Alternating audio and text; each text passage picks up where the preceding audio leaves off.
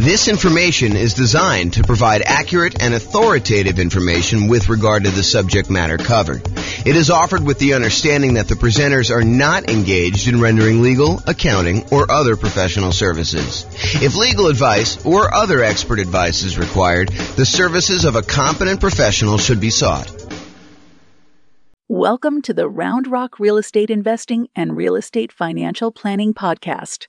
Learn all about investing in real estate in Round Rock, Texas, with a combination of real estate financial planning and modeling with numbers specific to Round Rock, plus syndicated, more generalized recordings of live and pre-recorded real estate investing classes, not all of them specific to Round Rock.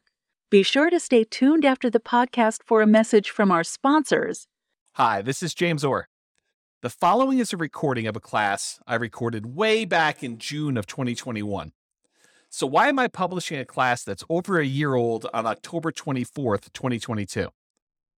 Well, over the last month, I've had several people suggest to me or ask me if in our current real estate market, a real estate market where prices are up a lot, interest rates are up a lot, demand has cooled off quite a bit, rents are up, but not that much, income is up, but not that much, and inflation is definitely here and likely to continue until the world, and yes, there is a worldwide inflation issue, not just in the US, until that gets under control. So, if in that type of real estate market, should they even be considering buying properties? For example, yesterday I got the following email from a client. Quote, "So what's your advice to buyer clients right now? Wait for prices to fall? Buy now but with cash? Use those builder incentive loans? Watch TV with the dog?" End quote. My response to them was, watch the Is Nomad Dead class. That's still my answer. And so I figured I might share with you the class that I feel is a really solid start to answer the question, should I even be thinking about investing in real estate right now with the market, especially the real estate market in its current state?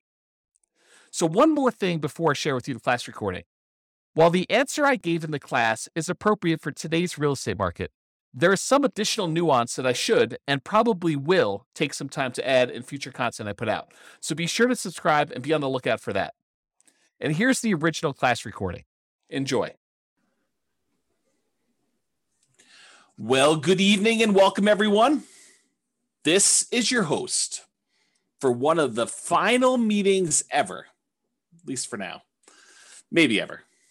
This is not the penultimate. Next week will be the penultimate meeting. This is the penultimate, the third to last meeting that we're ever going to do. So this is going to be, is Nomad dead? Rest in peace, Nomad. It was a good run while it lasted, but it's done. So a couple of announcements. Upcoming classes, you'll notice there's not a lot in the schedule because I'm not doing it anymore. So next week, I am teaching. I told Brian, don't worry about it. I know you're busy. I will take care of this. Analyzing single-family homes, condos, townhomes, and multifamily. Not 100% sure what's going to be in that class yet because I haven't written it. However, I think it's going to be comparing, analyzing deals, what you put in different fields if you're analyzing single-family home, condo, townhome, multifamily. I don't know. Maybe it'll be like a presentation with a bunch of like tables for if it's a single family home, we usually use this range, and here's why. If it's a condo, we usually use this. If it's a duplex, we usually use this. If it's 3 or 4 units, we usually use this. Or if it's a big apartment building, we usually use this for the spreadsheet. It might be something like that, or I don't know. Maybe that's where it'll end up. We'll have to see. That's next week, June 16th. Wow, it's really coming up quick. Then after that, the final class, the last one. I'm going to go out with a kind of a down note, at least maybe it's a down note, and that is, are we in a bubble? This will sort of be like, I'm leaving. It's over. Hope you guys do well. This is my last prediction. Are we in a bubble? James says this. We'll see. To be determined. Will the real estate market crash? That's the name of the class. We'll see how it goes. That's going to be June 23rd. And you will notice James and Tammy's sabbatical celebration, possible retirement. That has been canceled. Not the sabbatical is being canceled. The class has been canceled. Sabbatical is on. It is totally on. This is sort of like, I don't know. I didn't quite experience this, but this is what I imagine. Senior year, you've already been accepted to college. All your grades are posted. last week of school. Are you really going to class? Probably not. That's kind of my guess as to what's going on, but I don't know. To be determined. So yeah, school is out for summer. It's exactly right, Austin. But it's even more so. It's not just school is out for summer. It's like school is out. What's the lyric? School is out forever. It's like you're done. I mean, you're totally exactly, Nathan. You got it. That's exactly what's going on. So it's sort of like that, right? Like, do I really need to do like a celebration class? I mean, come on. The celebration is the sabbatical. So there you go. Quit saying forever. I really don't know if it is forever. I honestly don't know. It's not like I'm trying to be vague and kind of like do a little sleight of hand or anything like that. We are definitely taking off 3 months. I think there's a really, really good chance that turns into some variation of 6 months. Maybe just, pop our head up for air. Any clients need anything. Otherwise, we're going back into the sabbatical for another 3 months through the end of the year. And if I had to handicap it at this point, I'd say 10%. 10%. That's done forever. We'll see how it goes, though. All right, those are upcoming classes. And there's nothing else in the calendar. Like, go check the NCRAG website. There's nothing else up there. There's no more coming. That's all you got. So, for one of these last classes, I don't know. I'm a big believer in rewarding promptness. Like people that are on time and show up on time and do the right thing. I'm almost tempted to like do something really special for people that actually show up for the 6 o'clock kind of like start of the class instead of the 6:05, 6:10, 6:15, sometimes 6:30, sometimes 7 o'clock, people that roll in. Occasionally I'll see someone like RSVP and register for the webinar at like 7:40. Like as if they're going to go and join the webinar at that time. I'm like, really? You're showing up like with the last 20 minutes? There you go. So, all right. So introductions via chat, if you would be so kind for one of the last times, please make sure you switch over to all panelists and attendees. And then who are you and where are you from? And do you believe Nomad is dead? I mean, a part of this is what is it? I do believe in fairies, or where you knock your feet together or sprinkle dust or whatever. I don't even know what the thing is, but do you believe Nomad is dead? And if you want to throw in why or why not, please do. Go ahead. There you go. Figure that out. And then of course, if you do have questions throughout the webinar, please do use the chat window. I actually look forward to some questions. I think it's an interesting thing. Keeps it lively, keeps me on my toes. I get to realize that I'm not just talking to myself. So, yeah, Mike's like, I don't know if it's dead. That's why I'm here. I'm here for you to tell me if it's dead. Oh, man, I could go off on a tangent about that comment right there, Mike. I mean, really? You're relying on me to tell you if it's dead or not. Oh, man, I should go off on a tangent. I'm not going to, though. I'm going to be nice. There you go. Here to learn. Nope. If people are saying, nope, it's not dead. We shall see, right? We shall see. All right. This is my new little warning slide. I like this. There was an attorney that did some continuing education. Tammy sent this over to me and a friend of mine, and I kind of liked it so much I kind of commandeered it. I borrowed it, so it's largely his.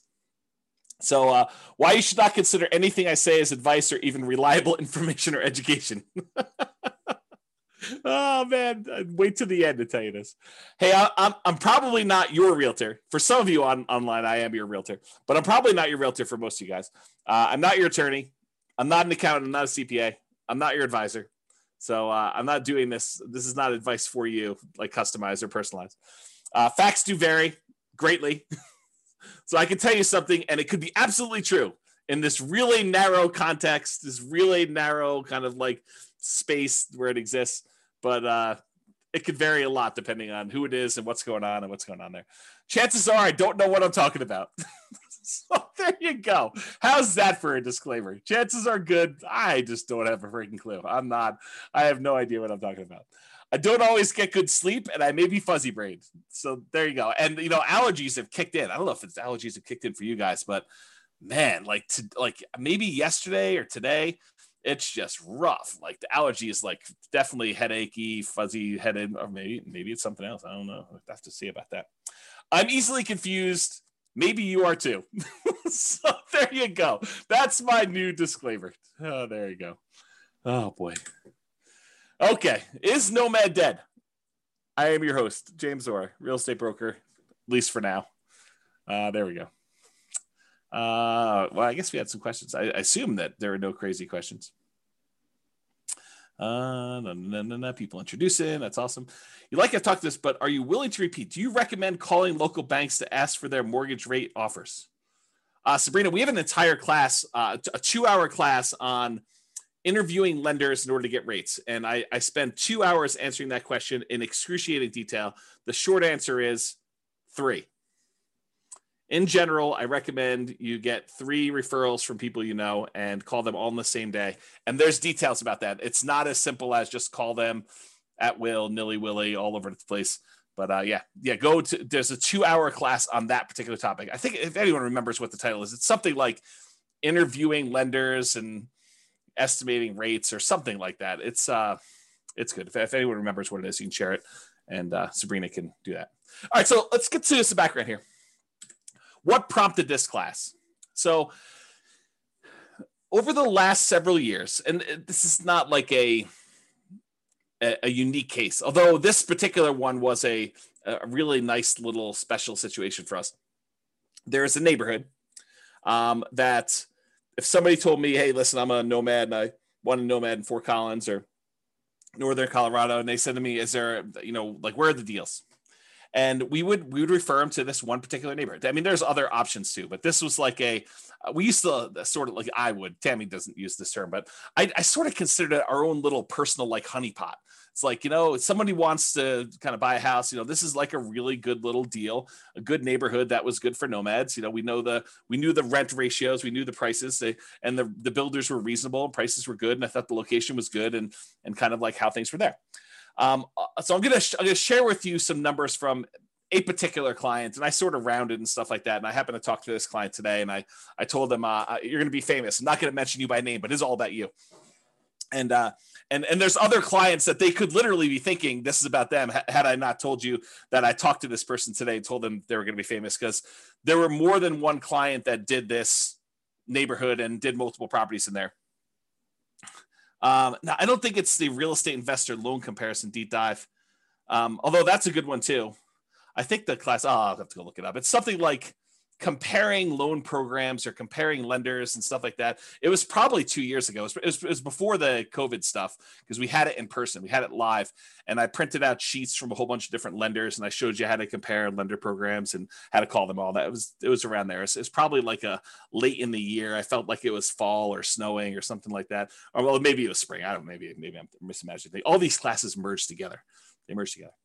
All right, so continue on with my kind of like what prompted this class. So this property, it's all the same 4-bedroom model. It's the exact same builder.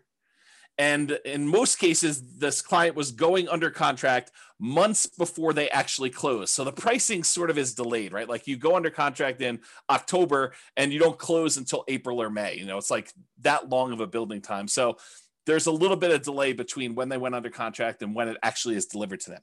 So here are their numbers and why this class exists, is the Nomad Dead kind of class exists. So in April of 2018, this client purchased a property, it's 4-bedroom property, the same builder, same model, for $354,000 with about $10,000 in options. They did flooring or fencing or something like that. So it was really about $344,000 for the base price of that particular model. In June of 2019, a year later, they decided to do this nomad thing where they're going to buy a property, move in for a year, live there. Then at the end of the year, they're going to convert that one to a rental. They're going to go buy a new property. They're going to move into that, buy it with 5% down or whatever they're doing, 3% down, 5%, 0%, something like that. And they're going to move into the property and live there. And then they're going to repeat this process where they convert that one to a rental and move into another property. And that's what Nomad is in general. So in June of 2019, the client purchased the exact same model from the exact same builder in the exact same neighborhood for $360,000. And this one had about $3,000 in options. So it was about $357,000 for the base price. So previously the base price the year before, plus a couple months or plus a month or two, was $344. Then it went up to $357. That was about a 3.77% per year increase in home prices. Now, when we do deal analysis and we talk about modeling stuff and everything else, we typically, historically, have used 3%. So is getting a 3.77% increase in price good or bad? I mean, I think it's neutral, right? Because in some ways it helps you. Any properties that you own have, in theory, gone up that much in value. And any properties that you're about to buy are a little bit more expensive. So it hurts you there when you're going to buy properties and do that. So it ended up being 3.77% increase 1 year to the next. Totally within what I would consider a reasonable range of what the property value had gone up from between April of 2018 and June of 2019. And we typically model that 3%. Rent at that time when they rented the property, because remember the first year they lived in it, so we didn't know what rents were, and that's a problem with a lot of times when we're buying, especially in a new construction neighborhood, and we don't have a lot of rent comps. We're guessing what rent will be, and it's not even what rent will be when we buy it, which it's going to be in like 5 months from when we go under contract. It's what rent will be a year from after we buy it and we move in, and we're going to convert it to a rental. So we're sort of like guessing as to what rents will be in some cases 18 months or more out. Sometimes tricky to do that. So it turns out rent was about, and I don't remember what we were estimating for rent. I just remember thinking this is probably going to be a good rental area. Rent was about $22.50 per month. And I honestly think they probably got top of the market. I think they got really, I don't want to say lucky, but there's a range of rents. Rent's not an exact number. And you could advertise, $2,100, you could advertise $2,300, and you could get, somewhere in that range. Might take you a little longer to get to 23, or you could find that right person who works really close to there, or it's directly between two places where the two spouses work. And so it's a great central location. I mean, it's all these reasons why it could be that thing, but rent is not an exact number. And so they got $22.50 per month. I felt as though that was a really good high number for them for rent. I was like, that's awesome. You crushed it. You did really good. So they bought their next property for $360, which is $3K in options. $357 was the base price, and they rented out the one they bought for $354 for $22.50. Okay, so that's what it was, $22.50. Last year in 2020, June of 2020, so like 12 months pretty much since the last one, the client purchased the same exact property, same model, same neighborhood, same builder for $376. And they had about $3,000 in options and upgrades on that particular one too. So the base price of that one was $373 for the base price. That was about a 4.48% increase from the previous year. So again, we usually use 3%. This time it went up 4.48 in a year. Hot market, property values went up a little bit. So I thought that was encouraging. The property values went up there. And rent actually went down a little bit, or you could say they didn't quite crush it. They didn't get a home run like they did the year before. And so rents were about $2,200 a month in that particular case. So that's what we got. And I should also point out, I don't know if every single data point for this particular example is the same client, because for some of the rents, I have multiple clients in that neighborhood and they're all doing like a nomadish thing. And so some of them actually were able to rent it. And I may have used like one client's number when it really was another client. And so, but it's the same model. They're all buying similar models in that neighborhood, 4-bedroom. Although there's a couple builders we go with in that particular neighborhood, but you get the idea. And this is in Northern Colorado, in case you're wondering. So rent was about $2,200, which was less than the year before, a little bit less than the year before. So it didn't really go up. It kind of stayed the same. This year, June of 2021, like while I was preparing for this class, I reached out to the builder. I said, hey, what do you have left in inventory for the model that we normally buy? I told them the model. I said, what do you got for me in the same neighborhood? And they told me, are you sitting down? Are you ready for this? $477,950. Pause for dramatic effect. Take a drink.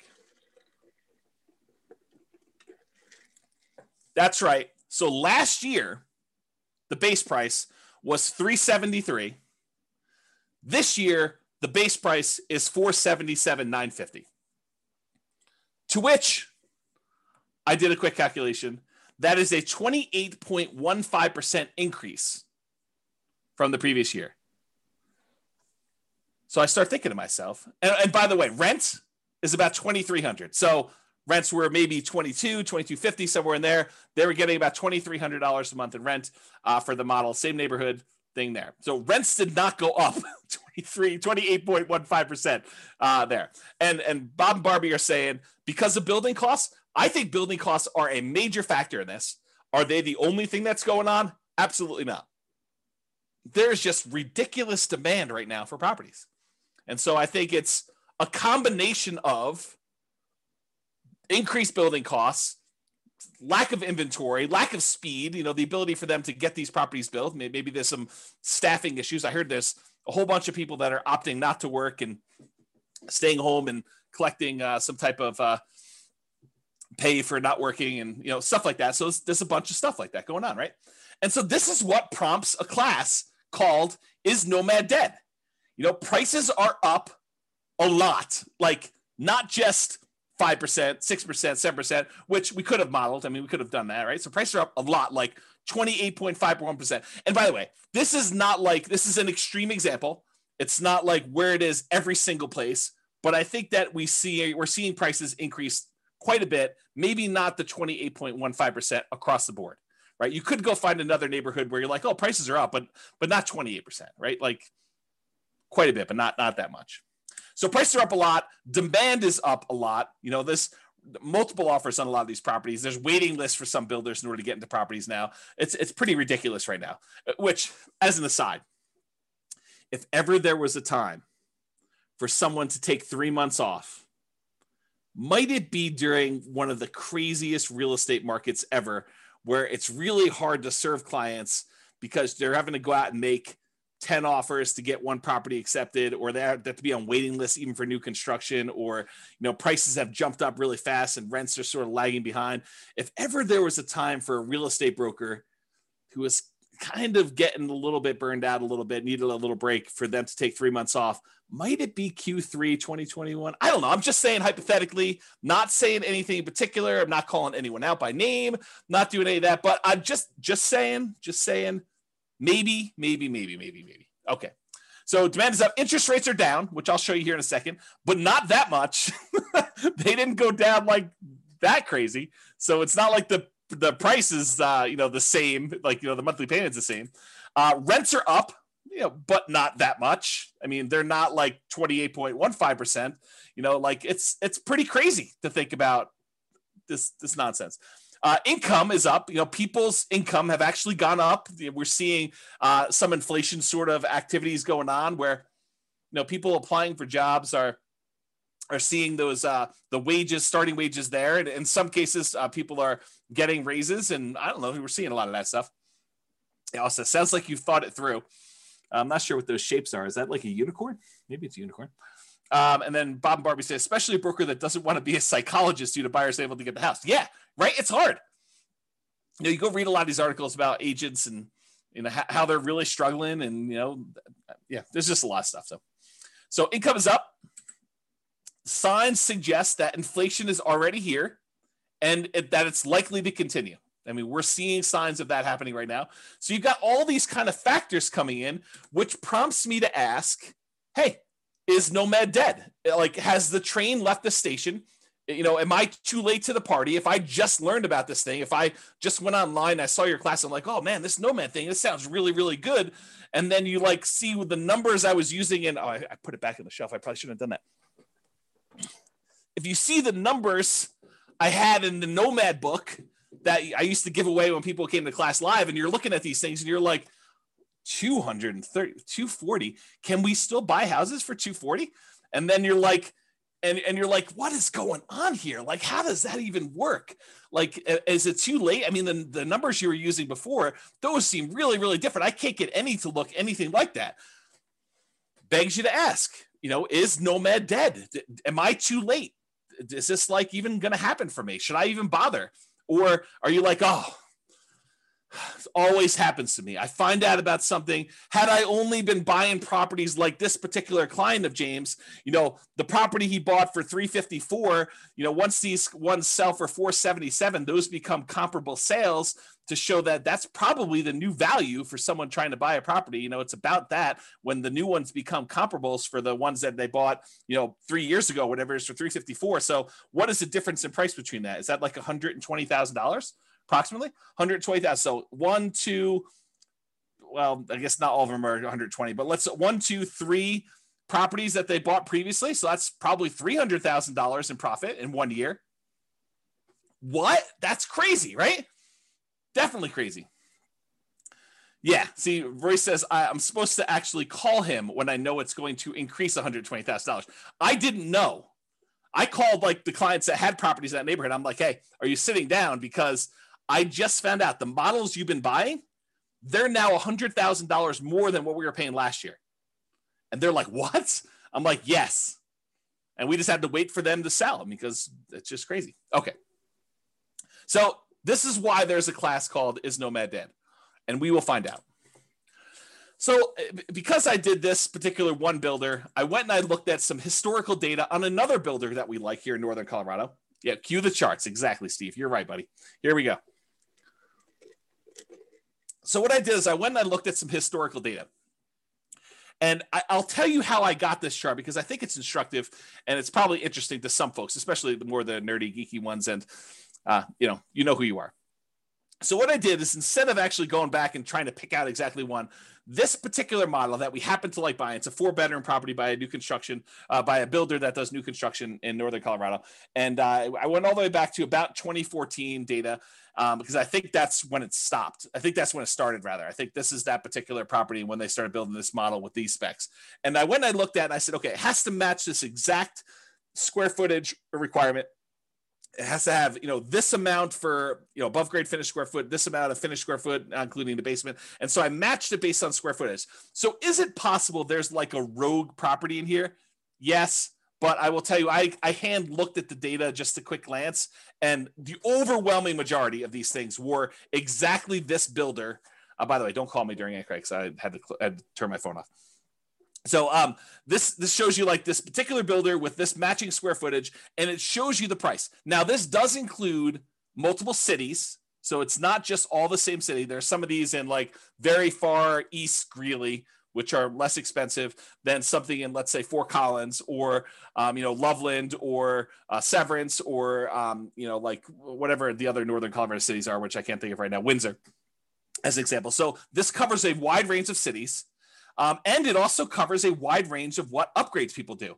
Just as an example, when my clients typically buy a property from this particular builder, we talk to them about the pros and cons of rolling in all of the upgrades: backyard landscaping, backyard fence, air conditioning, the upgraded appliance package. So there's all these extra things that we usually talk about. Hey, look, you could go ahead and add all these things after closing and save yourself some money because the builder has definitely marked them up. Or if you decide to roll them in and have the builder provide them, you're paying a premium, but you're able to finance them. And so you're only putting out 5% or 20% or 25% of the value of the thing because you're financing the rest at some really low interest rate. And so there's a range of what these values would be. It's not like this one got bid up or anything like that. And maybe that this person who bought this particular property right here, where my mouse went, decided to roll all their stuff in, or maybe they had a lot premium because it backed out to open space or something like that. And so there's all these different factors as to where they are. But in general, you can see the trend. The trend is up and to the right. You can see the property price increases. And one of the things I'll point out is you kind of see here where we hit the new year, almost everything is pushing on the high end of that line. It's not like you have stuff that's kind of on the low end of the line, like you see over here. It's like this year, everything is being pushed up on price. So we're definitely above the average line of what we've been seeing in appreciation rate. The red line is the linear growth rate. The black line is the exponential growth rate. So it's a little bit better than linear as far as growth goes. That's how I would interpret that data. I don't know if Andrew is on or something like that, who's a big math guy, but he could correct me if I'm wrong in my analysis of this particular chart. But you could see the prices for these things has definitely gone up. Before, we were able to get this Michigan model, the 4-bedroom property for, in the low to mid 200s, like, 230, 240. And if you remember, this is about the time that this book was written. And this is the example we use in this particular book. So it matches what we were getting at the time in the book, if you kind of think about it that way. The same properties nowadays, they're over 400. They're like up there, okay?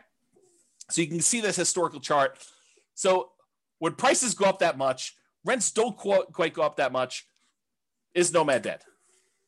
All right, so I'm going to do some comparisons, because I think that's what you want to know, right? You're like, hey, listen, I read the 2015, the original Nomad book, and the numbers are not what they are today. Yeah, no joke, right? So let's go think about Nomad then and now.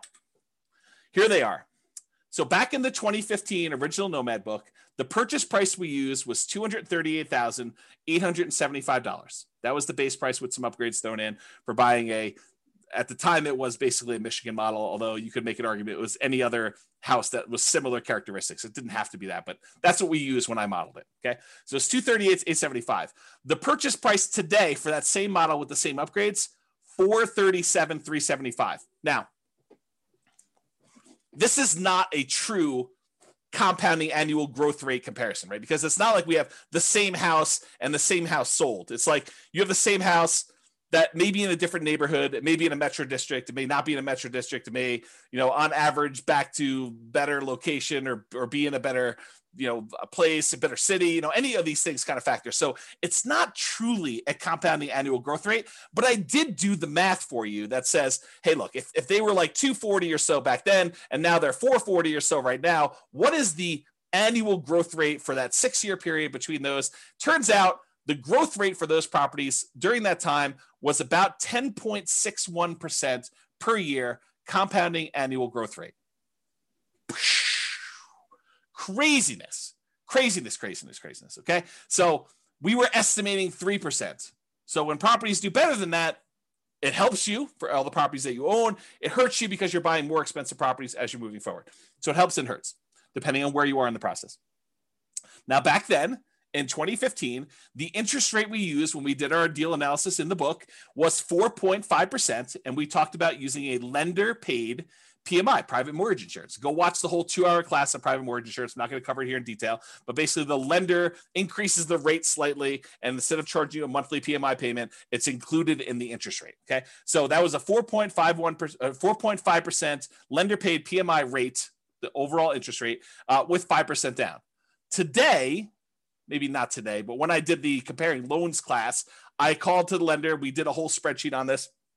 The interest rate was 3.625% with lender paid PMI with 5% down. So it was 4.5. Now it's 3.625. So that actually got better. That might help us, right? Stephen says, where do we watch the older videos? You're in a really weird spot because I'm like shutting everything down for going to thing. Right now, though, you could probably still watch like 100 of them. By watch, I mean listen, on the podcast. But I would go download them tonight. Like while you're here, go download them because I am this close to actually shutting everything down and pulling everything off the podcast too. So go download what you want. You can actually go subscribe to it and then click download on all of them. They'll stay on your phone even if I delete them, is my understanding. And then go listen to the ones you want there. If somebody wants to put the thing on there, I think it's Nomad Real Estate Investing Podcast. But if someone happens to have the link and is willing to be nice to Steven, you can put them on there. Okay, so I'll continue with the class up. So interest rates were worse, 4.5. Now they're better, 3.625. And then the estimated principal, interest, taxes, insurance, that's PITI, plus the HOA, plus the PMI. If you add up all of those things as the monthly cost, before in 2015, when we did the book, it was $13.88 and a penny. I just went back and I recreated the calculations and I figured out what the payment was. $13.88, round up, called $1,400, about $1,400 for the payment then. Today, to buy the same house, $440,000 approximately at the new 3.625% interest rate, the payment is about $2,306. Wow, my phone is blowing up tonight. Not sure. Maybe people think I'm already on sabbatical. I'm not teaching class anymore. So $2,306. 79 is the new payment there. If you kind of do a compounding annual growth rate for that, like if you pretended that, it went from this to that, that's 8.84% compounding annual growth rate per year. So if you think about it, it went up, but not quite as fast as the price did because interest rates came down. So the payment increased, but not as much. It still went crazy. I mean, it's like 8.5%, more than 8.5% per year growth rate on that. Bam, that's like crazy nuts up. And then rents. Rents went from, back when we wrote the book, we were getting $1,545 a month in rent on those things. $1,545, as if you can rent the property for $1,545 now. It's like, I don't know, the market's crazy. So $1,545 a month was back then. Nowadays, that same model is probably in the ballpark, depending on what neighborhood it is and kind of what's going on there, about $2,200 a month. That's a 6.07% fake compounding annual growth rate because it's really not the same thing. And so doing that It's not a good comparison, but it's a comparison because you can see like how fast these things grew compared to each other, right? So the price went up the most, grew the fastest. The actual payment amount grew the second fastest, and rents lagged. Rents did not go up as much as prices went up, nor as quickly as the payment actually went up to do that. Okay, Franklin, thank you for posting those podcast links there. I appreciate that. That's for you, Stephen. And then Steve says rents are lagging. Annual takes time to adjust up. Yeah, it's going to take time to do that. But what's great about these properties is you lock in your financing and the price you paid at like whatever the rates were. And if rates went down, which they did, you could actually go and ratchet your interest rate down and improve the financing on it. If they went up, no big deal. You had a 30-year fixed rate financing on there. It doesn't get worse for you. But if it does get better for you, you can take advantage of that and refinance and do like a rate and term refinance or cash out if you really wanted to and do that. Okay. So those were the comparisons between then and now. All right. So the question becomes, is Nomad dead? Should you go, if you could have gotten this before and now it's this, should you even bother? And I think the question I would rather pose to you as kind of like an alternative to this is, do you have something better to invest in? What is your alternative? If you're not going to do Nomad, what are you going to do else? And I think that's the way we have to look at it because yes, and I'll show you numbers. I'm going to go into detail. You'll see charts, you'll see numbers, but I'm going to show you the returns are definitely not what they were in 2015. Now, the people that actually followed the plan from 2015, their returns are way better than we estimated in this book, right? Because we were estimating 3% growth rate for purchase price, 3% growth rate for rents, and we assume the interest rate stayed the same. So prices went up faster than that. So any properties they own grew faster than that. The rents grew faster than that. And also the interest rates came down. Is that always going to happen? Is it always going to go in your favor? Absolutely not. Not a chance. Okay. So here's the question though. Is Nomad dead? And I think the better question is, what are you going to do if you're not going to do Nomad? And then let's look at what the return is now for Nomad and see. Okay. So alternatives. You could invest in the stock market. Stock market is doing amazing this year. May do better next year, may do worse. We don't know. I mean, I think it's all speculative, which, I'll get to this later on because I have a whole section on like learned helplessness and kind of like making choices and am I too late to the party and all sort of other stuff, which I'll talk about. I'll hold that for later. So alternative stocks, you can invest in that. Bonds. A lot of people are saying bonds right now are dead. The interest rates you're getting on bonds are so low that some people are really questioning whether or not you should have bonds in your portfolio.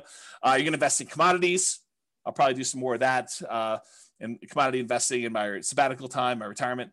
20 or 25% down buying properties. If you're going to go buy those, maybe 15% down if you're willing to pay the PMI and that high rate. Most people would not be willing to do that. Are you going to go do that? Or other real estate? Are you going to go buy creatively? Are you going to go try to find motivated sellers in this market? Good luck. I mean, it's possible, but it's going to be really hard in this market to find motivated sellers. Maybe when the market changes. I mean, we'll see. Markets change. They get hot, they get cold, they get hot, they get cold. I mean, it's just cycles. So are you going to do 20 or 25% down? Are you going to do some other type of real estate? Are you going to buy options? Are you going to do turnkey stuff? Are you going to do lease options? What are you going to do? Like, what's the return you're going to get on those? Are you going to go do dog money? Are you going to do, Bitcoin or some other type of cryptocurrency? Like, what are you going to invest in? And what are the characteristics of that? And what are the returns you're going to get? So what's the return with Nomad then in 2015? And then what is the return in Nomad now? And I'm not going to use the like crazy returns we saw. I'm going to use what we estimated the returns were going to be, that 3% slow and steady growth rate. Because if I go back to 2015 and I use some ridiculously high, 10% return year, yeah, it's going to look crazy. It's going to look awesome. I'm not going to do that. I'm going to say, listen, back when we were thinking about this, we were saying, if you can get 3% a year growth rate on average, some years is going to be down, some years is going to be up, but 3% growth rate per year, 3% rate growth rate per year. And you compare that to buying something today and maybe you'll get 3% today. Who knows? With inflation, maybe it's better than that. Maybe we see some, it's kind of like peaked out and we give a little back. So we're going to buy our next one at a slight discount. And I mean, we don't really know. It's not clear. Well, I'll get to some of that later too. So if you compare what you can get now, maybe to what you had before, or what you can get with the other options you're thinking about today, what are the returns you're going to get in stocks or bonds or commodities or whatever else you're going to invest in? What are your choices there? And does it make sense for you to do Nomad? And then you can determine, is Nomad dead or not for you based on your specific situation. Okay. And I'll also point out, remember with Nomad, we are limited in the amount of money that we can put into the deal, right? Because you can only buy one per year with some really rare exceptions. But you can really only buy one Nomad property per year that you can move into, live there for a year, and then convert it to a rental. And most of the time, we're opting to put 5% down and not more, because if we put more, we tend to actually lower the overall return because we're less leveraged. Okay. So we're somewhat restricted. So you're going to put a little bit into this Nomad thing. And then I think if you have extra money, you're either going to build up your reserves and kind of prepare for the next thing, or you're going to invest in something else, stocks, bonds, commodities, CDs, whatever it is that makes sense for you. Okay. So inflation, having debt is largely supported by someone else who's paying for it, like tenants, that you could pay off later with inflated dollars is beneficial. So if we happen to be in a period where we're expecting higher inflation, which it seems like that's what is going on right now, and that seems like what we're likely to see, at least in the near-term future, then having the ability to pay off debt later with inflated dollars is helpful for us, especially if the tenants are sort of covering or more than covering the amount of debt the payments you have on that debt in the meantime. Okay, so that's a good position to be in. Okay, one other thing I'll point out here. Tyler says, why 5% instead of that new 3% conventional? We talk about this in the financing Nomad class. A lot of times doing the 3% might make sense for you if you're short on down payment, but the interest rate is usually worse on the 3% one. And so you need to make that decision for yourself. If you go watch the class on like the loan comparison deep dive, I talk about the difference between a 3% loan and a 5% loan and what the actual monthly payment difference would look like. But if you can only do the 3% because that's where your down payment is, or you'd rather have more reserves, go for it. You're usually limited on how many you can do too. So we do the 5% all the way up to 10 loans or more for owner occupant. The 3%, you're going to be limited in how many you can do. But there's more detail on that in other classes. That's really not a topic for tonight. Okay. You're not committing to 10 nomads. So I want to point this out up front. It's not like you have to decide today that I'm going to do this 10 nomad plan. 10 is arbitrary. I hope you guys know that, right? Like we sort of plan it out for you and put it in front of you so that you can see what it looks like if you go that far out. But you don't have to do 10. You could do 1. You could do 3. You could do 7. You could do 14. You could do 27 of these. Okay.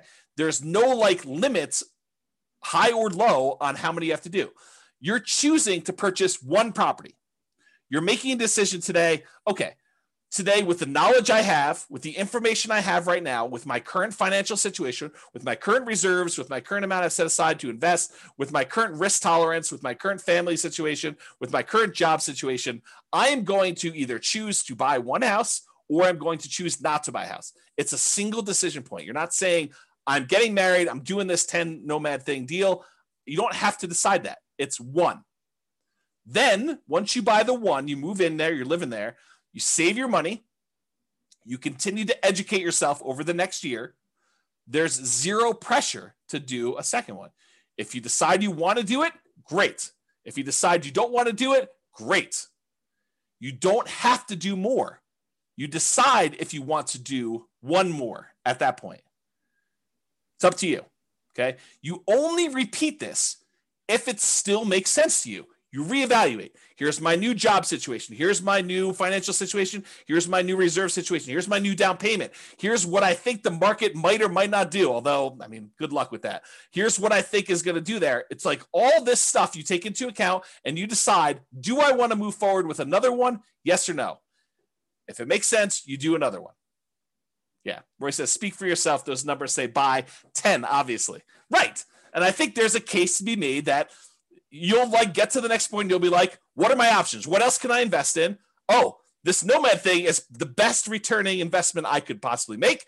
I'm going to choose to do that. But you need to decide that on your own. There are no promises being made. There's no guarantees in life, period. Okay. So I personally think there is power in making good decisions repeatedly. Think about good habits. I'm a bad example of this, but eating good, healthy food every day, getting good regular exercise, investing in long-term relationships, all those things, the good habits that you put in and make, compounding effects over time, I think you're rewarded for that. but you can get feedback through the Nomad process and other things. But you can get feedback on the Nomad thing, and you can make better distinctions, and you can improve your decision making over time. So next year, you may say, this 2-bedroom property I bought in, the right over the border in Wyoming wasn't the best investment for me. Maybe I'll do a 3-bedroom or 4-bedroom, or maybe I'll come a little bit south into northern Colorado or whatever it is. So you go and you kind of like evaluate whatever that is for you, and you make better distinctions and you make better decisions over time. Does that mean that you are automatically going to make better decisions? No, but you'll make different decisions and you'll say, oh, that was even worse than what I tried before. I should do something different next time, which we'll talk about more when we talk about learned helplessness. Okay. So there you go. So let's take a look at this cash flow power meter, 2015, then and now in 2021. There's a whole class on the cash flow power meter where I explain to you what's going on here, but this shows you a relative measure of how good the cash flow is on a particular property we're considering. And back in 2015, we were right in the middle. This little black line here shows that you were right in the middle where you would have positive cash flow only if you took into account the cash flow from depreciation, the actual tax benefits of owning that property. Otherwise, it would be slightly negative cash flow. That's what having it in this yellow section means. It means that if you take into account the cash flow from depreciation, the tax benefits of owning the rental property, then this would be slightly positive with cash flow if you take that into account. Otherwise, it's negative. In 2021, even if you take into account the cash flow from depreciation, it's negative with 5% down. That's what this is showing you. It's showing you that it's red, it's negative. You manage it yourself, including the tax benefits, it's negative cash flow right now if you're going to buy properties. So there you go. That's what we're seeing right now. Comparing them to now. Time for a beverage here. All right, here we go. And just to show you a kind of comparison, I showed you the same chart before. This is the 2015, 6 years ago, 5% down Nomad book, right in the middle of this cash flow from depreciation thing. And then I showed you today, 2021, if you put that 5% down, it would be that negative cash flow. If you decided to put 20% down as a non-owner occupant, you did not occupy the property, we're not moving in here with this 20% down, then it would still be slightly negative cash flow. So if you go buy a rental property today in northern Colorado and you bought this particular new construction as a similar example, you'd still have negative cash flow even if you put 20% down. Back in 2015, if you put 20% down, it would be positive cash flow. Barely, but positive, okay? And then if you put 25% down and you bought this as a regular rental, you would have slightly positive cash flow. It's in this light green area if you managed it yourself, because this dark green area is showing you what happens when you have a professional property manager in there. So this is the cutoff line between you managing it yourself and having a professional property manager. So you put 25% down. If you're buying this property, you would have slightly positive cash flow if you managed it yourself, or negative cash flow if you had a professional property manager doing it yourself. Same property, just 3 different financing types that I showed you to compare. That's what these 3 different meters show. Okay. Any questions on this? Is this good for you guys? Are you liking this Nomad Dead? Is it interesting? Let me know. That'd be helpful. As I drink my beverage. Okay, it's interesting for at least one person. Thank you, Nick. All right, so apparently there's some other people that find it interesting too. Okay, cool. So this is the return in dollars quadrant that we typically use. The return on investment quadrant series. We've got return in dollars. We've got return on investment. We got return on equity. I'm showing you return in dollars, comparing the 2015 book to the 2021 if you bought something today, and how does that work? Nathan and Lindsay haven't had a class that isn't interesting yet. Well, that's a very nice thing to say, although you're lacking some exclamation points, I might say, although that's a smiley face. I appreciate that. Love the neediness of the presentation. I'm not sure what neediness. I don't know if that's good. Neediness. Suck up. Yeah, there you go. Roy said, I think he was talking to Nathan and Lindsay about being a suck up. There you go. Royce, you should switch it all to all panelists and attendees so that you can trash talk directly instead of just trash talking to me. And everyone else can do all panelists and attendees too. That way other people can see their stuff. Okay, here we go. So what this shows you is the amount of dollars that you're getting in return in the first year for buying a property this way, and by the way, I do know that you're technically not renting the property in year one as a nomad, but I'm pretending as if you did. Okay. So I do understand you're not really renting it in year one. This is like as if you could magically rent out a property, get full rent when you're supposed to be owner occupying the property. I do this as like an instruction sort of thing, but it's not practical, right? Because if you're doing nomad, you're putting 5% down, you're not able to rent out the property in the first year and move out and do that. There you go. Brace is now unleashed. So this shows you the amount of return. So for example, and this uses the same like appreciation and rent appreciation numbers as before, but it does use different interest rates. It does use different prices. And the denominator is different because and there's no denominator in this, so it's just return dollars. But we return on investment, the denominator changes because it's 5% of the lower price house or 5% of the higher price house. All right, so in 2015, the appreciation would be $7,166 if we had 3% growth on whatever that was, 240. So it shows you 7,166. On 2021, the dollar amount of your appreciation is much higher. Why? Because you bought a much more expensive house and it still went up 3%. So it went up $13,121. So from a sheer dollars in the bank perspective, it's better to have bought today than it was to buy 5 years ago. Kind of crazy to think about that. Cash flow was slightly ugly before, negative 471. It's really ugly now, negative $4,634 for the year. So that's like negative $400 a month. So beyond the 5% down, you also need to make up that negative cash flow when you go to rent it out.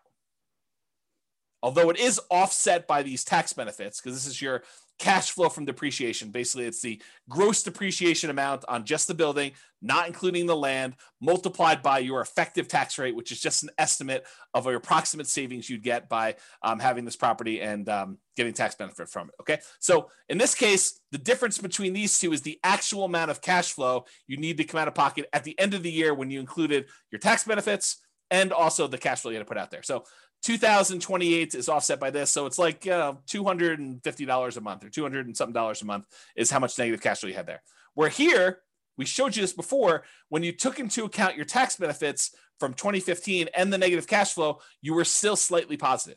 That's what we showed before when we talked about cash flow power meter. Okay. And then the debt pay down, you paid down $3,661 back in 2015. The amount of principal you paid down on that loan over the course of that first year. Now you're paying down $7,806. It's a combination of two things as to why this is higher. Number one, the property is more expensive, but number two, your interest rate is better too. And you pay down more principal with a lower interest rate. Okay. So those are the two reasons. So back then, when you bought a nomad property, we expected to do about $11,464 total for the year.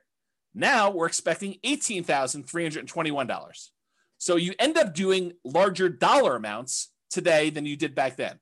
That's good in general.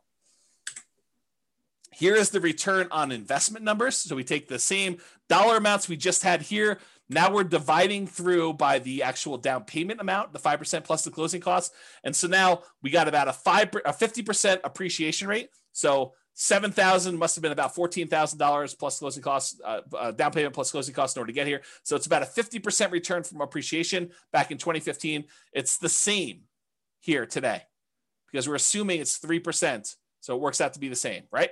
Cash flow was about negative 3.28 before. Now it's negative 17.66. That's ugly. Maybe Nomad is dead. We'll see. Debt paydown was about 25.54%. Now it's better. Your debt paydown is actually improved because your interest rate's a little bit better. Is 29.74% is your return from debt paydown. And then your tax benefits are the same. So the overall return on investment when we used to do this back in 2015 was 79.99%. That's pretty amazing. What's the return on investment now? Oh, it's only 69.81. Boo-hoo, right? How bad is it to get almost 70% return on your money? Right? I mean, that's like the crazy thing. And that's why we're thinking, is Nomad dead? Well, if you could go and get a return that exceeds 70% somewhere else with similar risk characteristics, because you got to take into account risk. Real estate risk is very different than, stock market risk or something else like that. But is this risk similar? And can you beat a 70% return? Maybe, maybe not. It's up to you to decide. Okay. So it was 80. Now it's almost 70. Still not bad at all. Now, what if we took into account the reserves you need in order to hold rental property? It would be silly for you to buy a rental property and not put aside reserves.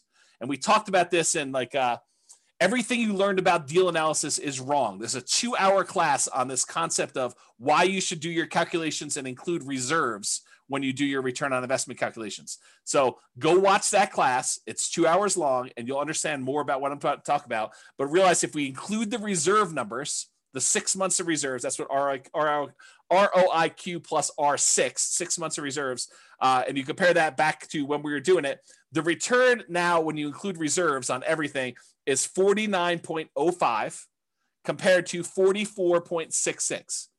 Still a little bit less, but when did 45% return on your money become a bad return? When did it become bad? So Bob and Barbie says, seems like the tax benefit should be greater as the purchase price is more. It's the same ratio though, because you put 5% down on both. So when you actually do it that way, they're similar returns because it's a dollar amount based on the price, but it's also the same denominator changing as well based on the price. So it turns out it's the same ratio. Good question though.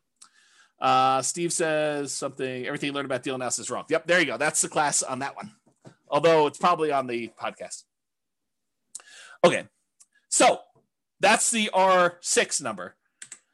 What about if you do 12 months of reserves, but you decide to keep your reserves, most of them in the stock market or something else with a higher rate of return? Well, the return is 39.47% from 2015 versus 36.72 today. Still pretty amazing return, especially for having 12 months reserves that are a drag on your overall return there.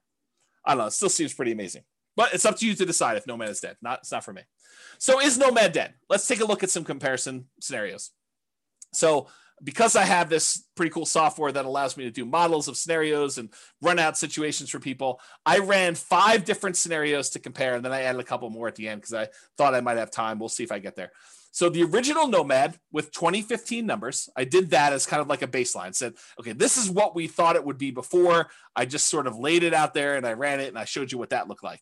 Then I did 2021 Nomad right now. And I did a couple different situations there. I did doing 10 Nomads, which is the most similar comparison to the 2015 ones. And then any extra cash I did in stocks, which is the same thing I did in 2015, by the way. And then I also compared it to, hey, listen, if I'm not going to do this Nomad thing in 2021, maybe I'm going to buy just a house to live in, and I'm going to take all the rest of my money and I'm just going to invest it in stocks. So I ran that too. And I think I used 8% for the stock market return. Okay. And then I did another scenario where I said, okay, you're going to buy a house to live in, one owner occupant property, and you're going to actually save up to buy 20% down properties. And you're going to buy 9 rentals with 20% down. And then the last one I did is you're going to buy a house to live in with 5% down, and you're going to buy 9 25% down rental properties. And so I'm going to look at how the original 2015 Nomad did in comparison to doing 10 Nomads today, doing no Nomads, basically buy a house to live in and do everything else in stocks, to doing owner occupant with 20% down and owner occupant with 25% down.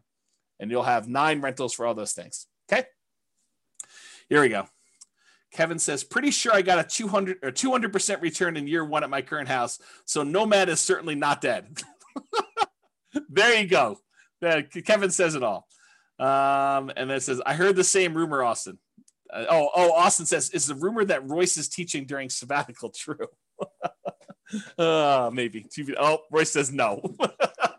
It's not true. That's pretty good. All right. So rather than build up any more suspense here, I will show you what the numbers suggest. So yes, it is true. 2015 Nomad was amazing.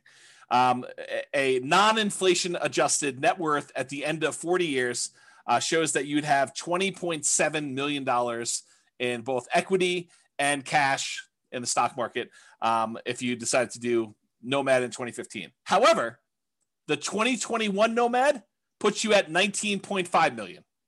So 20.7 million, 19.5. I'm pretty sure that's still pretty freaking good. If you decided you wanted to do one owner occupant property and you bought 9 25% down properties, you'd have 13.4 million. If you decided to do one owner occupant property and 9 20% down properties, you'd have 12.86 million. If you decided you wanted to do one owner occupant property and you did the rest in stocks at 8%, and maybe you can get better than 8%, you can change these assumptions if you want to, you'd have $7.2 million. So that's what the net worth was. If we adjust for inflation, the 2015 Nomads like having $6.3 million in today's dollars versus a 2021 full-on Nomad is about $6 million in today's dollars. So it's a difference of, well, it's 3.71. So I'll just call it almost 4. So $400,000 difference between one and the other, if you think of it that way. The ones where you do other stuff, just in, it's like 4 million, and 2.2 million. Daniel says, do you have simulation that shows for markets that are slowly growing, stagnant, or slowly declining? Slightly declining. Yes, I do. In fact, the software allows you to do whatever you want. That's why I wrote it.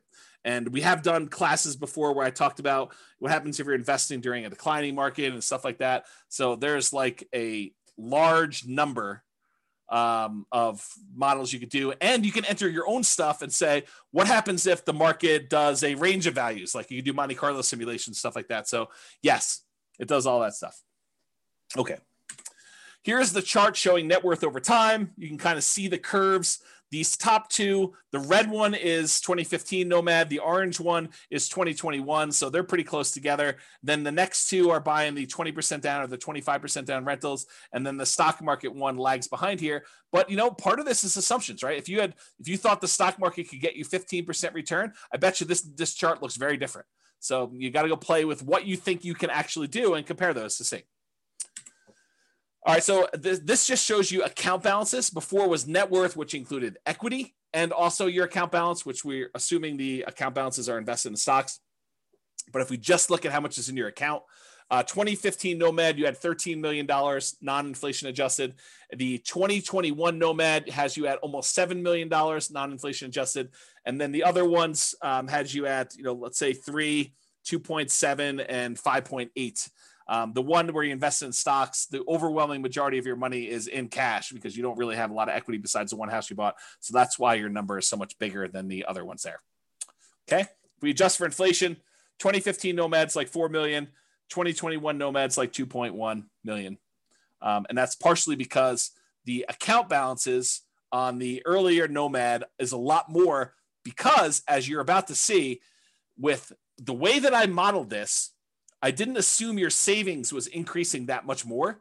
So it took you longer to buy these more expensive properties. So it's much slower for you to acquire properties, which means that your cash flow lags a lot. When you did Nomad back in 2015, I assumed you could buy them very quickly. So, and I didn't really change the income much between 2015 and 2021. I think I increased it by 3% a year. So that's why you're seeing a difference there. Kind of tricky. So it shows you your account balances over time. These are the ones where you're buying properties later in the game. So you can see they're kind of like little dips whenever you put a big down payment on a property. And so that's why that grows. And you can see these other ones here, you got the lead. Your cash balance in 2015 is much bigger. So this is what I was talking about before. With 2015 Nomad, the way that I set up the assumptions is I said, you are saving enough that you have enough for a 5% down payment every year. And so, well, maybe not every year because this line looks a little longer, but it was pretty quick. So you're acquiring properties much faster, and then you get to 10 properties very quickly when you're doing 2015 Nomad. Maybe not every 12 months, but pretty close. Pretty close. However, when you did 2021 Nomad, I assume that it took you a lot longer to save up for those 5% downs because I think for a lot of folks, it will take them longer. They're not able to do every 12 months. Now, if you have a great income, you have a great job, or you have money set aside and you have the ability to do this every 12 months on the 12 months, it's going to look a lot better than this. But because of the way I modeled it, it took a lot longer for you to get to the point where you acquire these properties. If you speed this up and it becomes back here, it looks much different. It looks better. Okay. Now, these other ones is buying 20% and 25% down. It takes you a lot longer to save up 20% or 25% with the same income and same savings rate than it did for you to do the Nomad. That's one of the benefits of doing Nomad is that you can acquire properties earlier because you don't have to save up 20% down plus reserves or 25% down plus reserves. You only have to save up 5% down plus reserves in order to be able to start acquiring your properties. Okay? And then this other one, you basically bought one property and you lived there and you had stocks. So you bought no other properties. That's the one with just stocks. Any questions on this? Am I going too fast? Am I going too slow? Just want to make sure we're covering it, but I don't want to bore you either. Well, let me know. I'll continue on in the meantime. All right, good. All right, so this is that chart that shows you what phase of financial independence. If you guys came to last week's class, I think it was last week's class.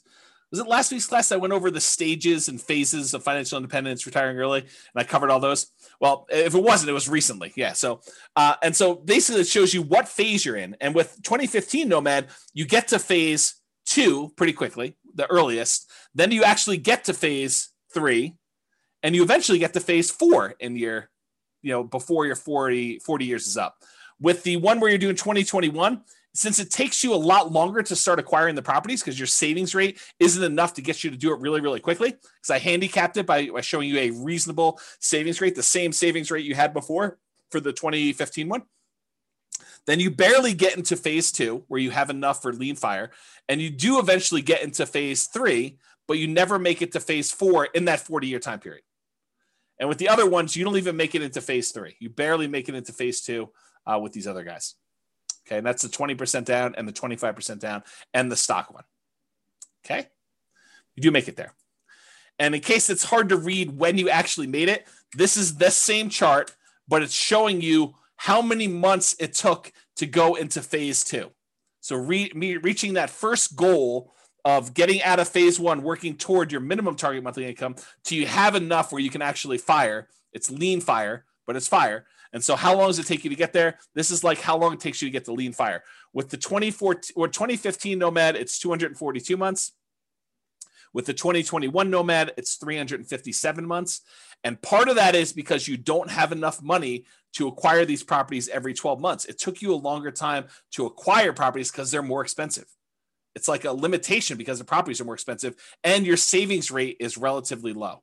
I think I have you saving like $500 a month. So $500 a month is not a lot to be saving to achieve this level of acquisition. Because I think I have you making like $5,000 a month. So it's like 10%. Okay.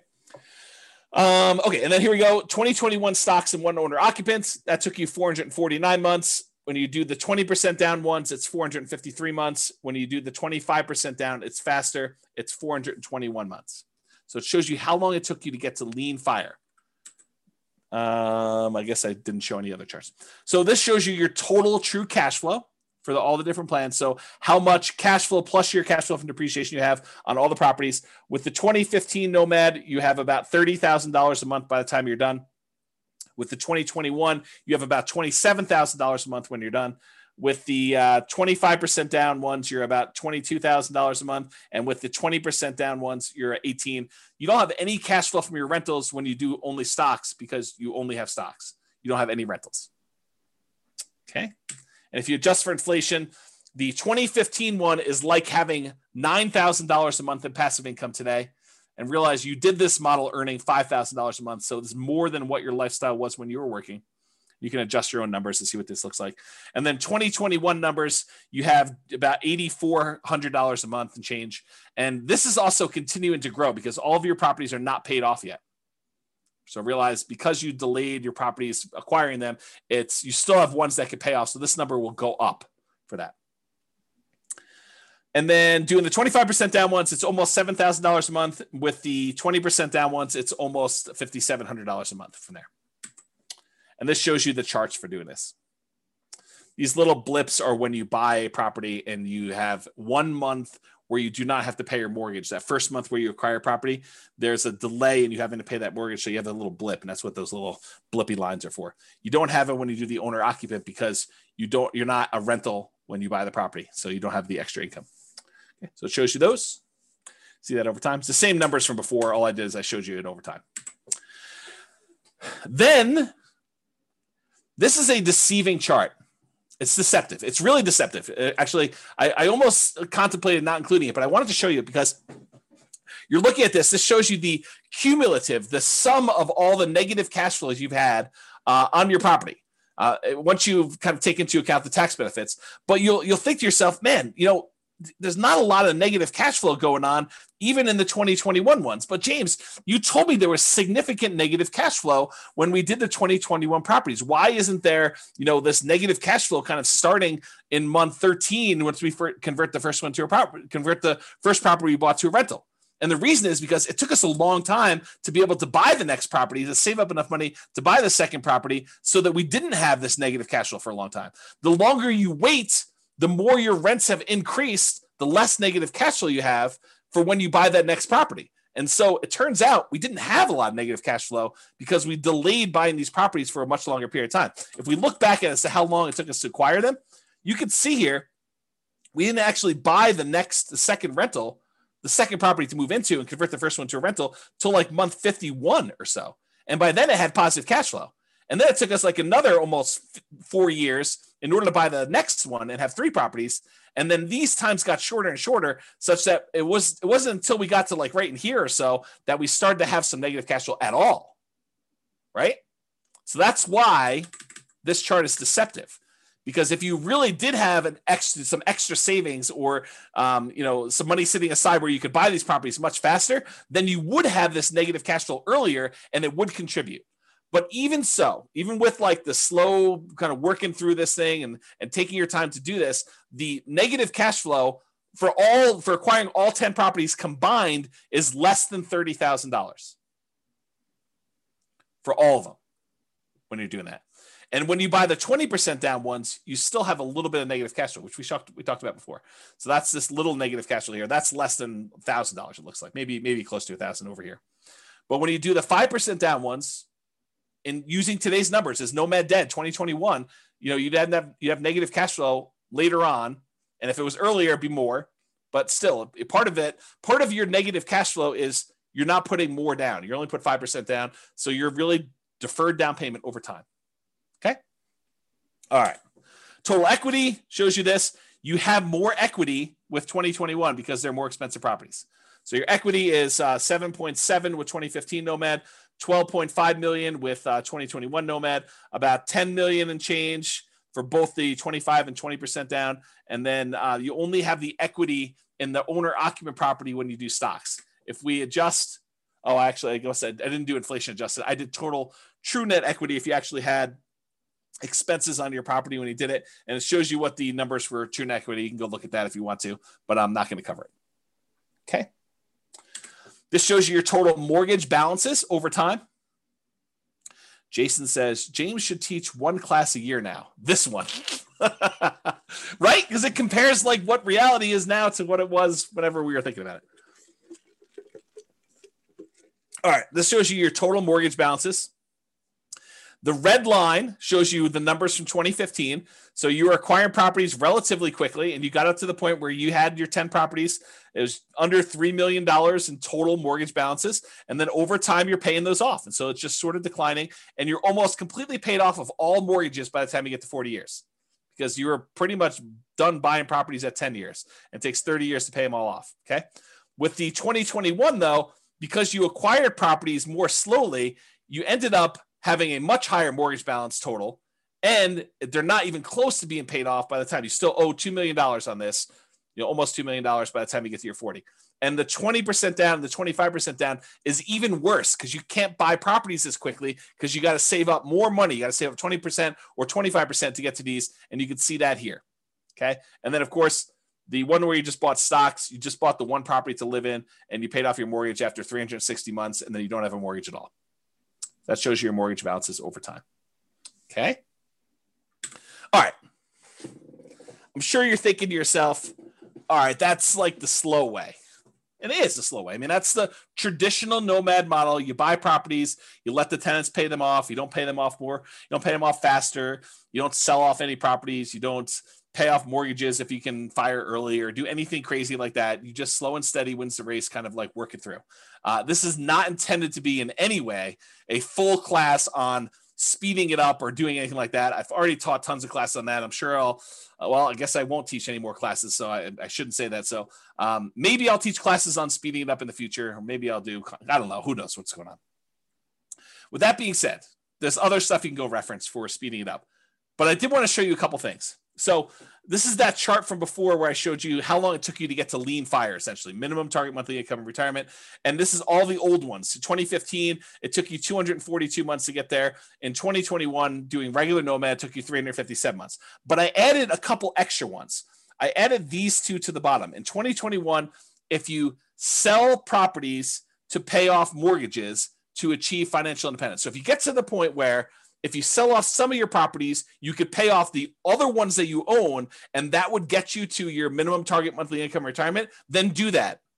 And how long does it take you to get there? Well, it turns out that takes 293 months for you to get to the point where you have enough equity where you could sell off your properties, you pay capital gains, you pay depreciation recapture, you pay your closing costs, you pay your real estate commissions, you subtract all those out. So it's really a net dollar amount that you really walk away with. You take that money, you pay off the remaining mortgages on the rental properties you own, and you get to fire. You get to the point where that is enough so that you have a minimum target monthly income in retirement to support yourself, lean fire, another way of saying that. And that takes 293 months using this strategy. And that's still with you acquiring them slower.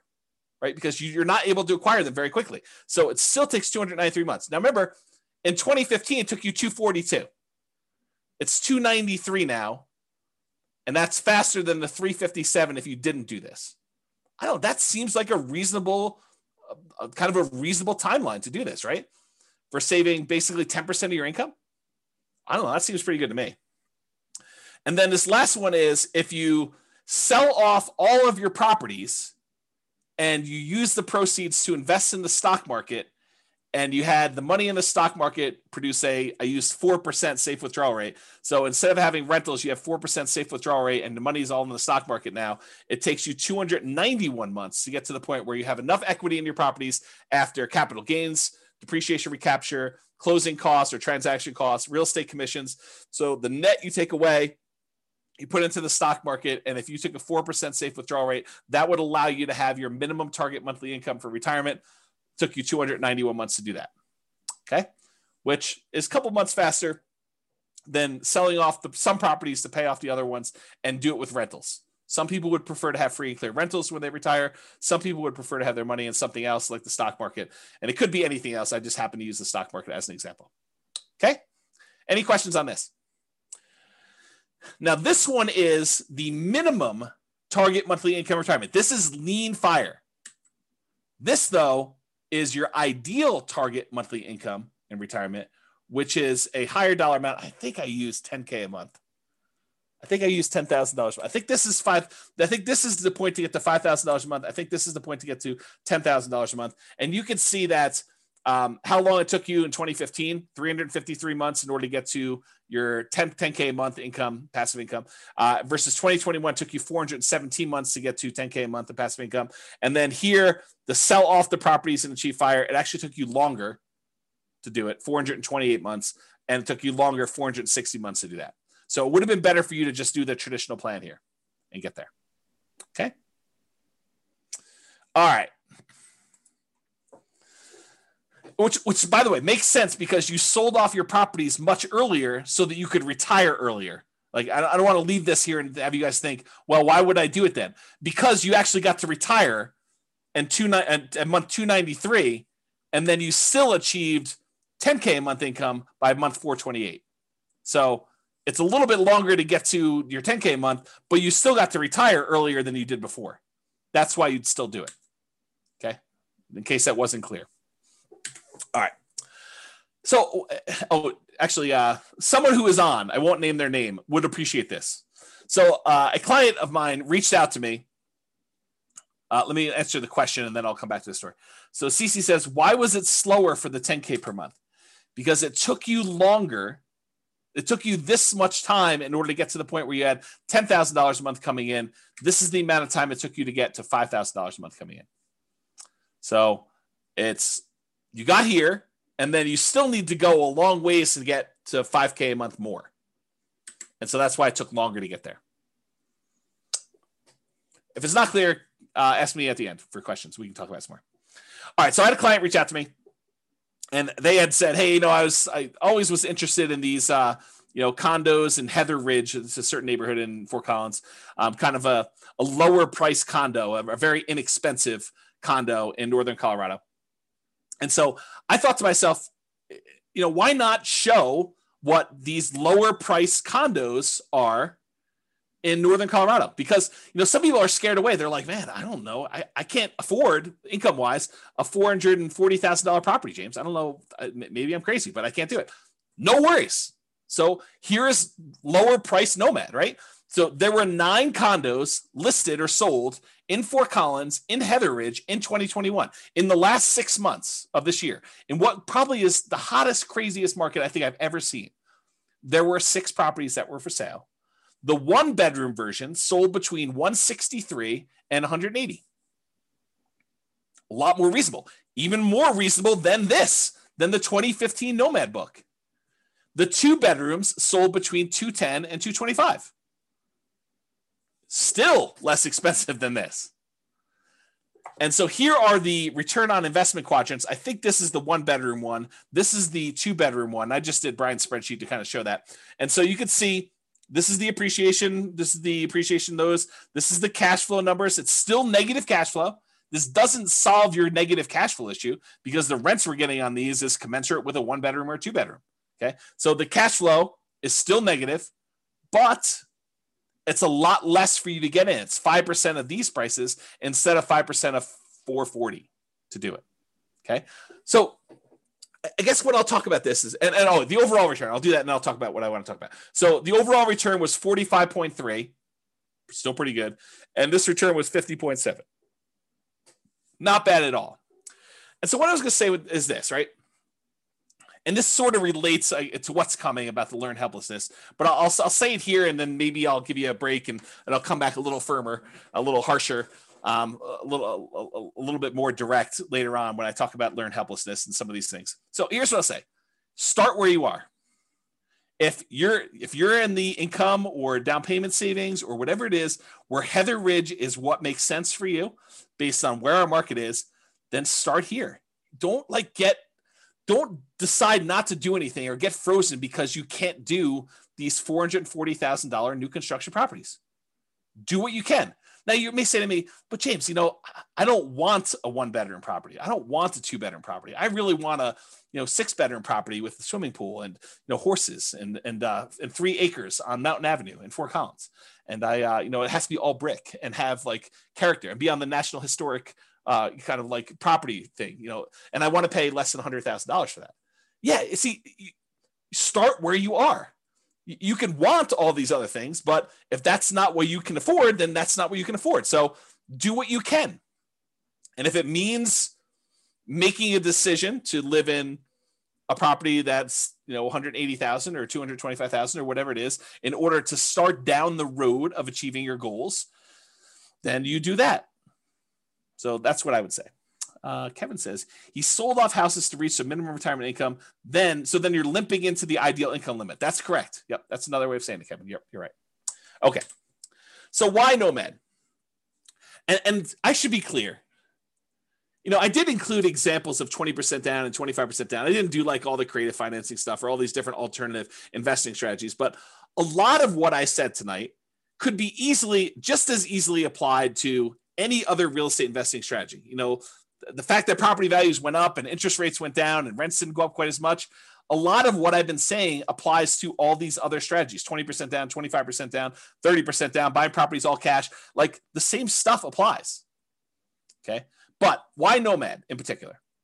Well, one of the reasons we tend to look at Nomad is it's a lower amount of down payment needed to get started than many other real estate investing strategies. So with a lot of other strategies, you need 20% down or 25% down. If you only need to save up 5% in order to start acquiring properties, that happens a lot faster.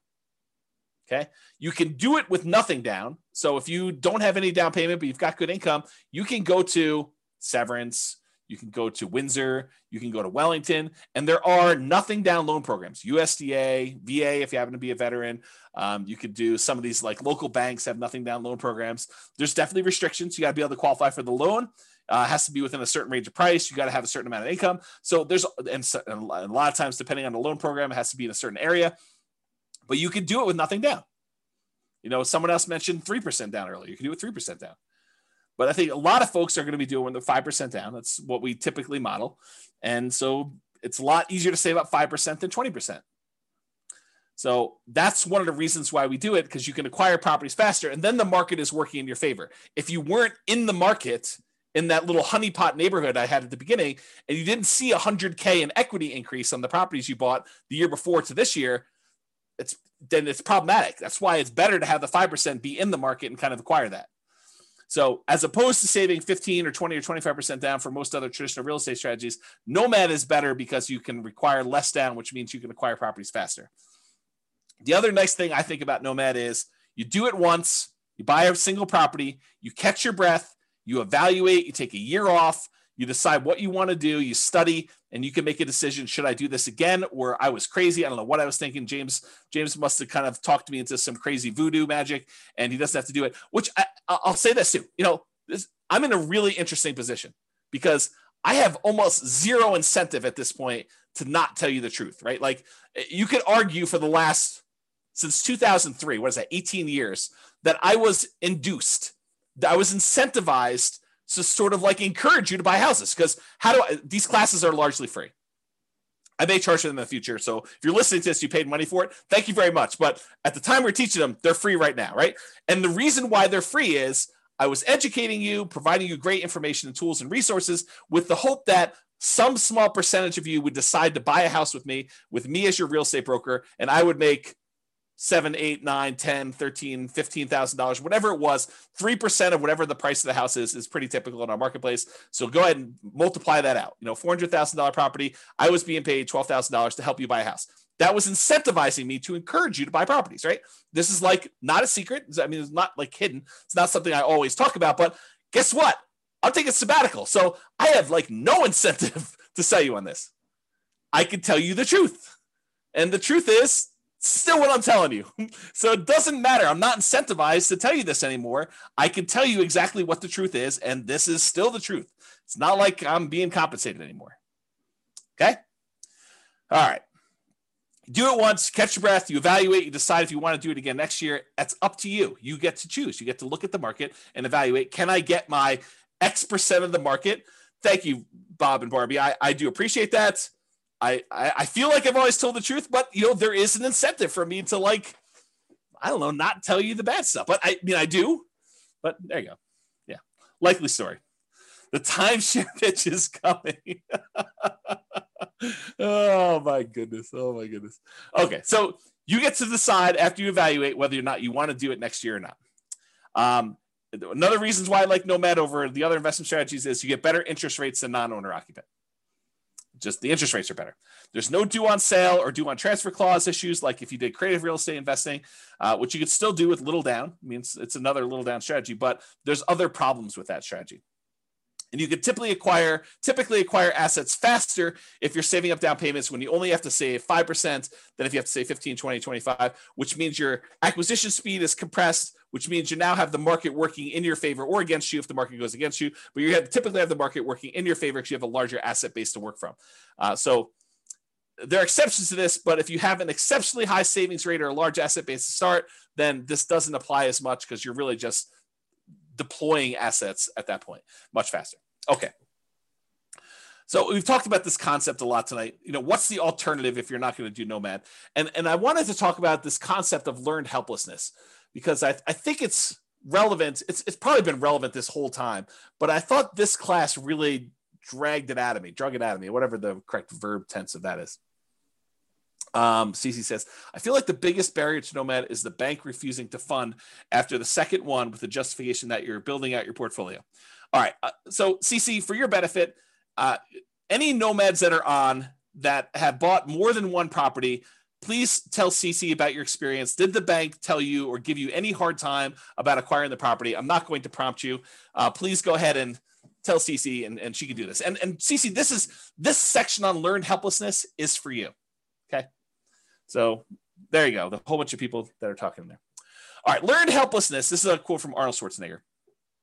Learned helplessness is the giving up reaction, the quitting response that follows from the belief that whatever you do doesn't matter. I'll even add to it. It's like, it's the fears that prevent you from doing the things that you probably should do. You know, you've learned, you've conditioned yourself to be helpless, to not seek action and do that. Okay. So I don't know if that helped you in ACC, but there's a couple people at least telling you that it's not an issue. Here's another quote from Elon Musk. Thinking in probabilities, which is related to this. Outcomes are usually not deterministic. They're probabilistic. So it's not like a linear, you do this, you get this. It's like you do this, you are likely, or there's a chance this will happen, or there's a chance this will happen, there's a chance this will happen, there's a chance this will happen. And here's the results for each one of these different options. And here's what I think the possibility of this happening A is, the possibility of what this happening B is, and the possibility of this happening C is. That's kind of like my kind of expounding on Elon Musk quote there. He continued on with him though. But we don't think that way. We don't think probabilistically. The popular definition of sanity, you've probably heard this before, doing the same thing over and over and expecting a different result.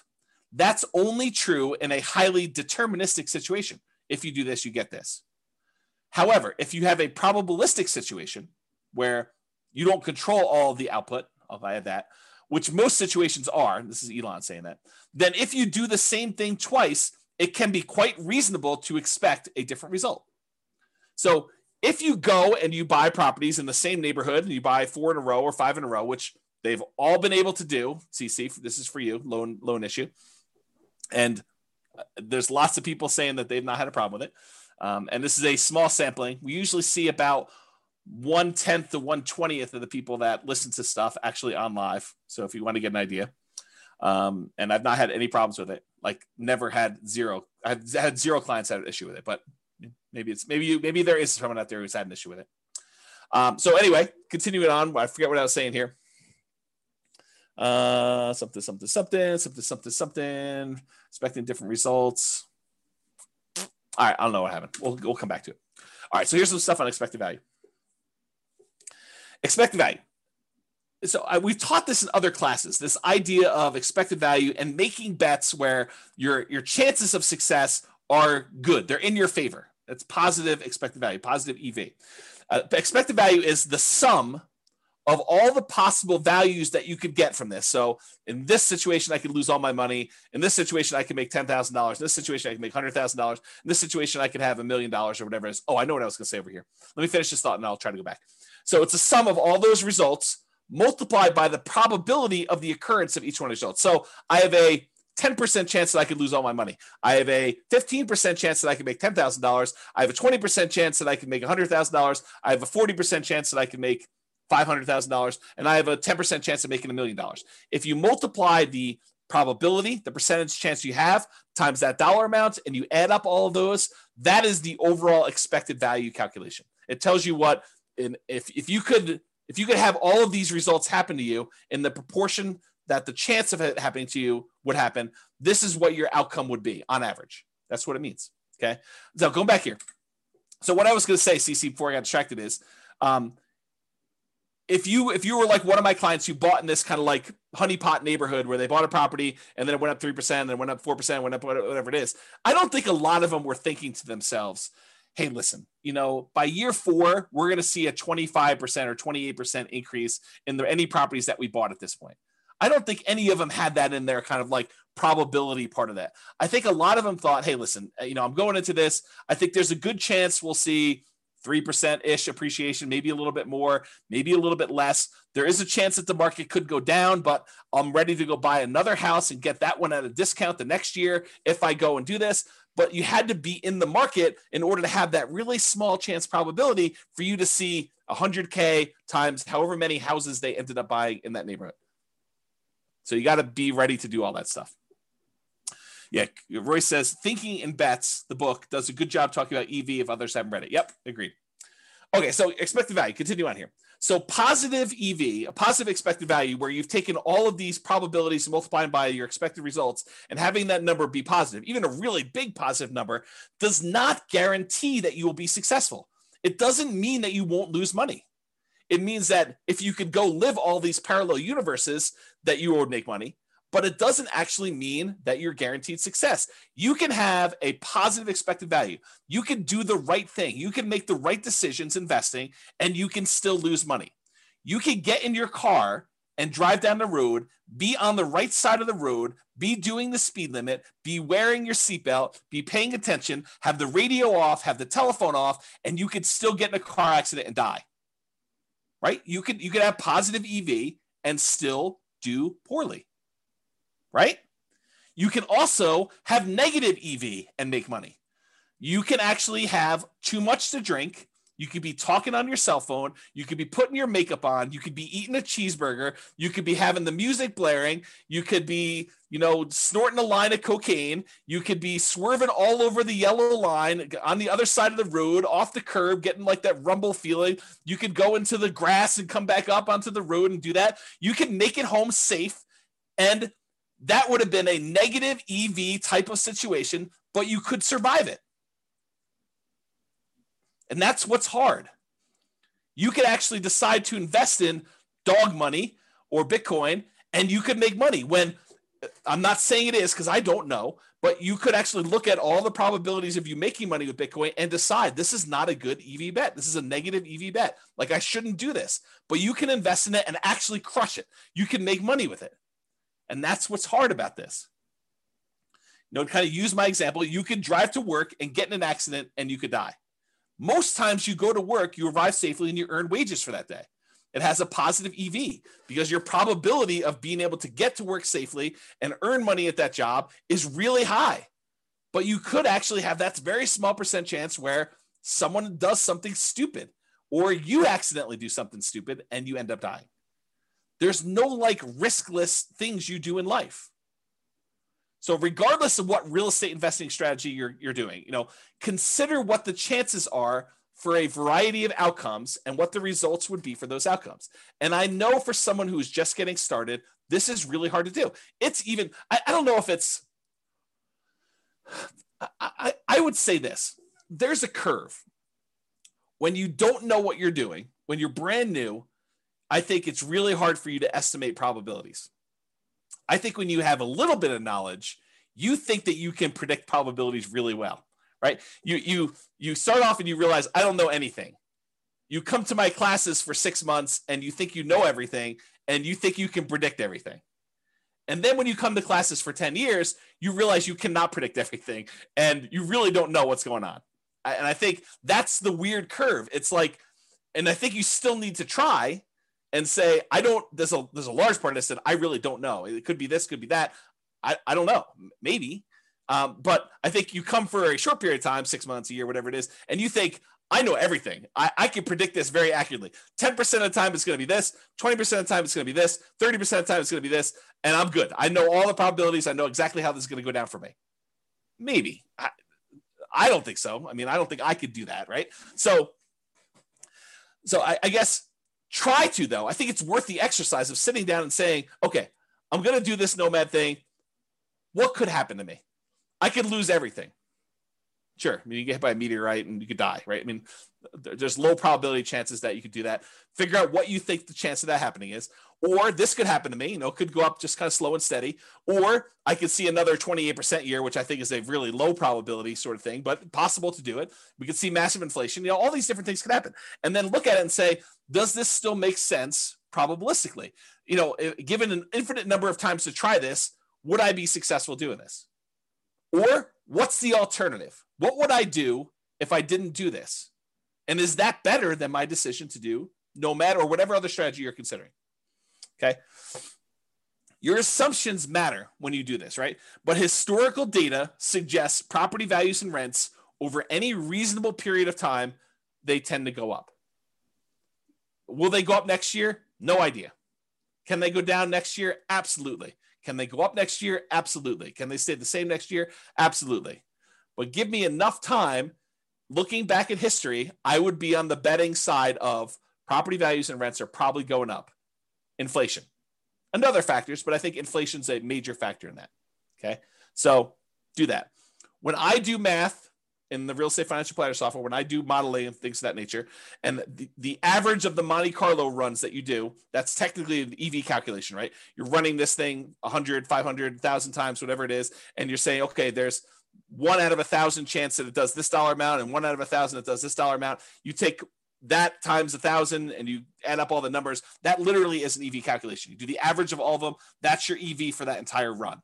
Okay. It tends to be overwhelmingly positive. Are there times when you run this scenario that it becomes negative? Yep, sure is. And your assumptions matter a lot as to whether or not it shows negative and how negative it shows. Okay. So what is your alternative for achieving whatever goal that you're trying to achieve with this nomad or real estate investing strategy that you're considering? You know, if you're saying, hey, listen, I want to retire early, or I want to hit financial independence, maybe it's not even retire, maybe it's retire on time, or not too late because you're starting pretty late. You know, I just don't want to go to 75. I want to try to do this before 75, and I'm starting at 45 or 50, and I got to get caught up. So how can I do this in 25 years? Which it's not fast anymore. It's like on time because I started late, right? So what is your goal that you're trying to achieve, and what are the options you could do? Okay, I could do Bitcoin. I could bet it all on Bitcoin possibility. I could go to the casino and bet it all on Black 12. And if I hit Black 12, I get 36 times my money or 35 times my money. If I don't hit it, I lose everything. I could do this Nomad thing. I could buy 20% down rentals. I could buy 25% down rentals. I could go learn to trade options, or, whatever it is that you're considering, lay them out in front of you. Say, okay, what's my odds of doing this here? What's my chance? What's my return? What's the probability I'll do well here? Probabilistically, Elon Musk-ish, sort of think about what are my chances of being successful? Not that I'm automatically going to be, but doing that. Okay. And then figure out, if you don't do Nomad or whatever else, what are you going to do? What are you going to do? What's different? So how do you feel? I think this is my last slide. This is the learned helplessness part of this. If you think to yourself, hey, listen, nothing I do matters, so why bother? What does that say? So there's a psychological concept. I've been hinting at this, and I sent it in the email. And if you guys click through, you probably saw this. But there's this concept of learned helplessness, and I'm going to butcher the explanation for it because I'm not a psychologist. I'm not teaching this, so realize that what I tell you may be slightly wrong, but the idea is sound. Okay, so they do these science experiments. They put a puppy and a dog in a kind of like crate with a metal thing bind on the bottom where they could apply electric shocks. I know it's mean. Don't get mad at me. They did it. It wasn't me doing it.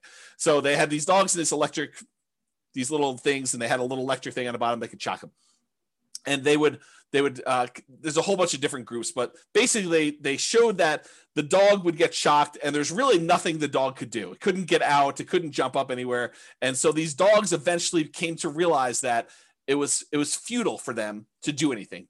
So they basically started lying down, and every time the shock came on for like a second or something like that, they just whimpered. It was very sad. They didn't want to do anything, but they learned that there was nothing they could do. And it's to the point where even if the bottom thing was shocked and one side of it was on a shocking thing and the other side was not a shocking thing, like the other, they divided it with a little thing and they could jump over if they wanted to. They decided, the dogs learned that even if they jumped over, it didn't matter, right? Like they would still get shocked if they jumped over. But then eventually they turned off one side and the dog was on one side and they shocked them. And if the dog didn't think that it was even worth them trying to jump over, even though if they had jumped over, this other side wasn't being shocked anymore, they still wouldn't do it. They gave up. They learned to be helpless. They learned that there's nothing I could do. It doesn't matter what I do, so I'm not going to try anything at all. And I've since read that you have to actually learn helpfulness. The default state is helplessness. You actually have to learn that you can do something to lift yourself up out of the stuff that's going on for you. So to be even more complicated, learned helplessness is not technically true. That's the default state for most animals and for humans, because that we're similar stuff, right? So it's really, you have to learn that you have agency over your choices, and choices you make and things you do matter. Okay, so that's it. Let's see here. People are recommending books. And says, every home, every deal, every tenant, every year teaches me something new about nomading rentals. Absolutely. And I learn a ton from clients. They tell me about something. I'm like, I've never seen that before. That's new. Mike says, like fake cattle grates painted on the road stops cows from crossing the paint.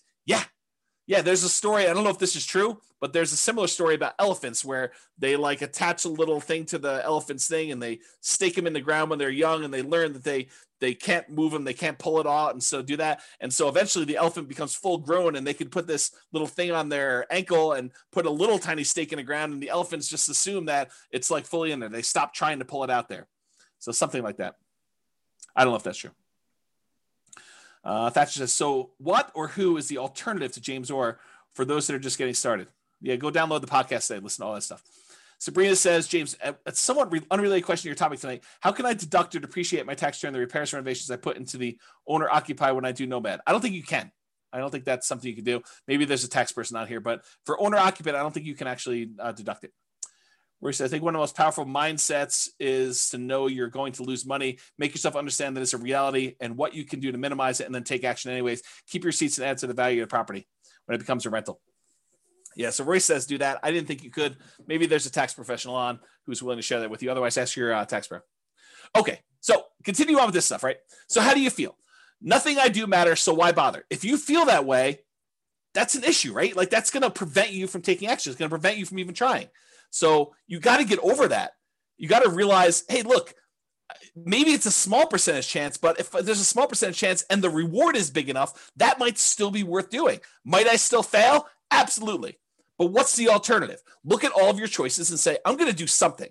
It may not be a 100% guaranteed result, but I'm going to take action in the one that is most likely to be successful for me. And maybe you choose to do a higher probability with a lower reward because you believe, maybe incorrectly, maybe correctly, it depends on you, but maybe you believe that that is better for you to have a higher probability of getting a little bit at least than to go for it and to do a lower probability of success, but a much bigger outcome. And you get to decide whatever that looks like for you. If you feel, hey, look, I tried that already, it didn't work. Yes, we all fail at things. I mean, if you listen to the class, I don't remember when I did it. It was earlier this year. I talked about like the 20 stupidest things I ever did or what I wish I knew before I invested in, like before I started investing in real estate. And I was pretty open about like, I've had some significant setbacks and failure. Okay. So I fail. I mean, I make bad investments. I don't always make money on stuff. Sometimes I do things and they don't work. Ask Jason. He'll tell you I do a lot of things that don't work, you know, but I still get up there and do that. And I think the thing is you need to do that too. And you need to be willing to take risks. And, you know, Royce just basically said, you know, I'm going to lose money. Be prepared for that. Rising interest rates are killing all the deals. If ever there was a reason to buy now, it's interest rates are at all-time lows. Right. So you're going to complain to me a year, well, maybe not to me, I may not be around, but a year, 2, 3, 4, 5 years from now, you're going to say, I should have bought all those houses when interest rates were at 3%, because now they're at 4, 5, 6, 7, 8, 9, 10, whatever they're at. Right. So you think that all these deals, or you think to yourself, I shouldn't even buy the first property because interest rates are going to go up and this is unsustainable. If interest rates go up to 5, 6, 7, 8, 9%, I put it in the calculator. This is not going to work. I shouldn't even buy one property. I shouldn't even do it. Bad. That's bad decision making. Right. You do one based on what it is today. You can evaluate then whether it makes sense to do the next one. And I think in a lot of cases, it's still going to make sense because even if you get in a bad interest rate, if interest rates happen to go back down, then you could lower your interest rate, do a refinance and improve the deal. Otherwise, you just hold on to it. You got that low and it's not getting any worse than that. Okay. Home prices are too high to make my plan work. I think that's largely what spurred on this class is these home prices have gone up like crazy in that particular market. So if you're looking at it and you're saying, hey, look, these deals are ugly compared to what they were. Yes, they were. They are ugly. Cash flow is not pretty right now. It is not good. I mean, you can move to a different market. Maybe you could find better cash flow in another market. Maybe you can do something else. I mean, who knows? But what's the alternative? And is the overall return you're getting still worth doing? I don't know. I thought those returns still looked pretty decent to me, but maybe it's different for you, right? Rents aren't high enough to make my numbers work. Yup. This is like what we've been talking about. But go ahead and ask the people on the call or your friends who are like successful real estate investors. How do your properties that you bought 5 years ago or 10 years ago, how are the rents on those compared to what you paid for them? They look amazing. The rents on a property you bought 5 years ago, that's like phenomenal numbers. I mean, you basically have the purchase price from back then and the numbers today for rents. That's crazy good, right? But right now you're like making a decision. You're like, this is ugly. Yes, I totally agree. But I think you have to be like the dog and be willing to jump and see, is the other side electrified? And there's a chance, or maybe I push on the wall, or maybe I bark and they'll let me out. I mean, who knows, right? You got to try something. And if that doesn't work, you got to try again. There's like the famous thing. I think Tony Robbins sort of made this famous, but that's where I heard it from. It's like, how long would you give your average baby to learn how to walk? Well, I'm going to let them try 3 times. If they can't get it after 3 times, then we're done. They're not going to try anymore. We're just going to let them remain seated in a wheelchair for the rest of their life. They're not going to walk. No. You always let them get back up and keep trying. If something doesn't work, if they fall down, if they hit something, they knock their head, they start crying, you let them do it again. You're going to make mistakes. Things are going to happen that were unexpected. You're going to have property values go up 28% in a year that you already own. Great. You're also going to have property values go down. You're going to have rents go down. You're going to have tenants that destroy your properties. These things happen. It's inevitable. I talk about this kind of like idea of your shoelace comes untied. It's not a big deal. You don't stress out over it. You bend over, you tie your shoelace, you stand back up, you continue walking. If it comes untied again, you do it again. If your tenant doesn't pay rent, that's fine. You go call the attorney, you do an eviction, you get them out of the property, you do whatever repairs you need to do the turn, you put a new tenant in there. It's like tying your shoelace. It's got to be that second nature. Okay? Sure, it worked for him or her when they got started. There were deals then, but there aren't any deals now. I'm an amateur collector of antique real estate investing books. I try to go find like these old books from the 80s or the 70s or whatever it is, where you're reading about what deals look like then and like how they were and all that other stuff. And I look back at all these old books and they had the same problems we had. It's like trying to make properties cash flow and all these different like gyrations that they're going through in order to get a property to cash flow. When you're in an interest rate market where interest rates are at like 17% or 18%, you're like trying to figure out how to make a property cash flow. It's the same thing we're dealing with today. It's just the different end of the deal. Instead of having 18% interest rates, now we got prices that are like 10 times as high as they used to be back then, but interest rates are like 1/7.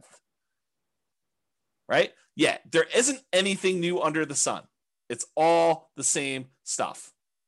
Okay? It's just different variations, different rhyming schemes on the same song.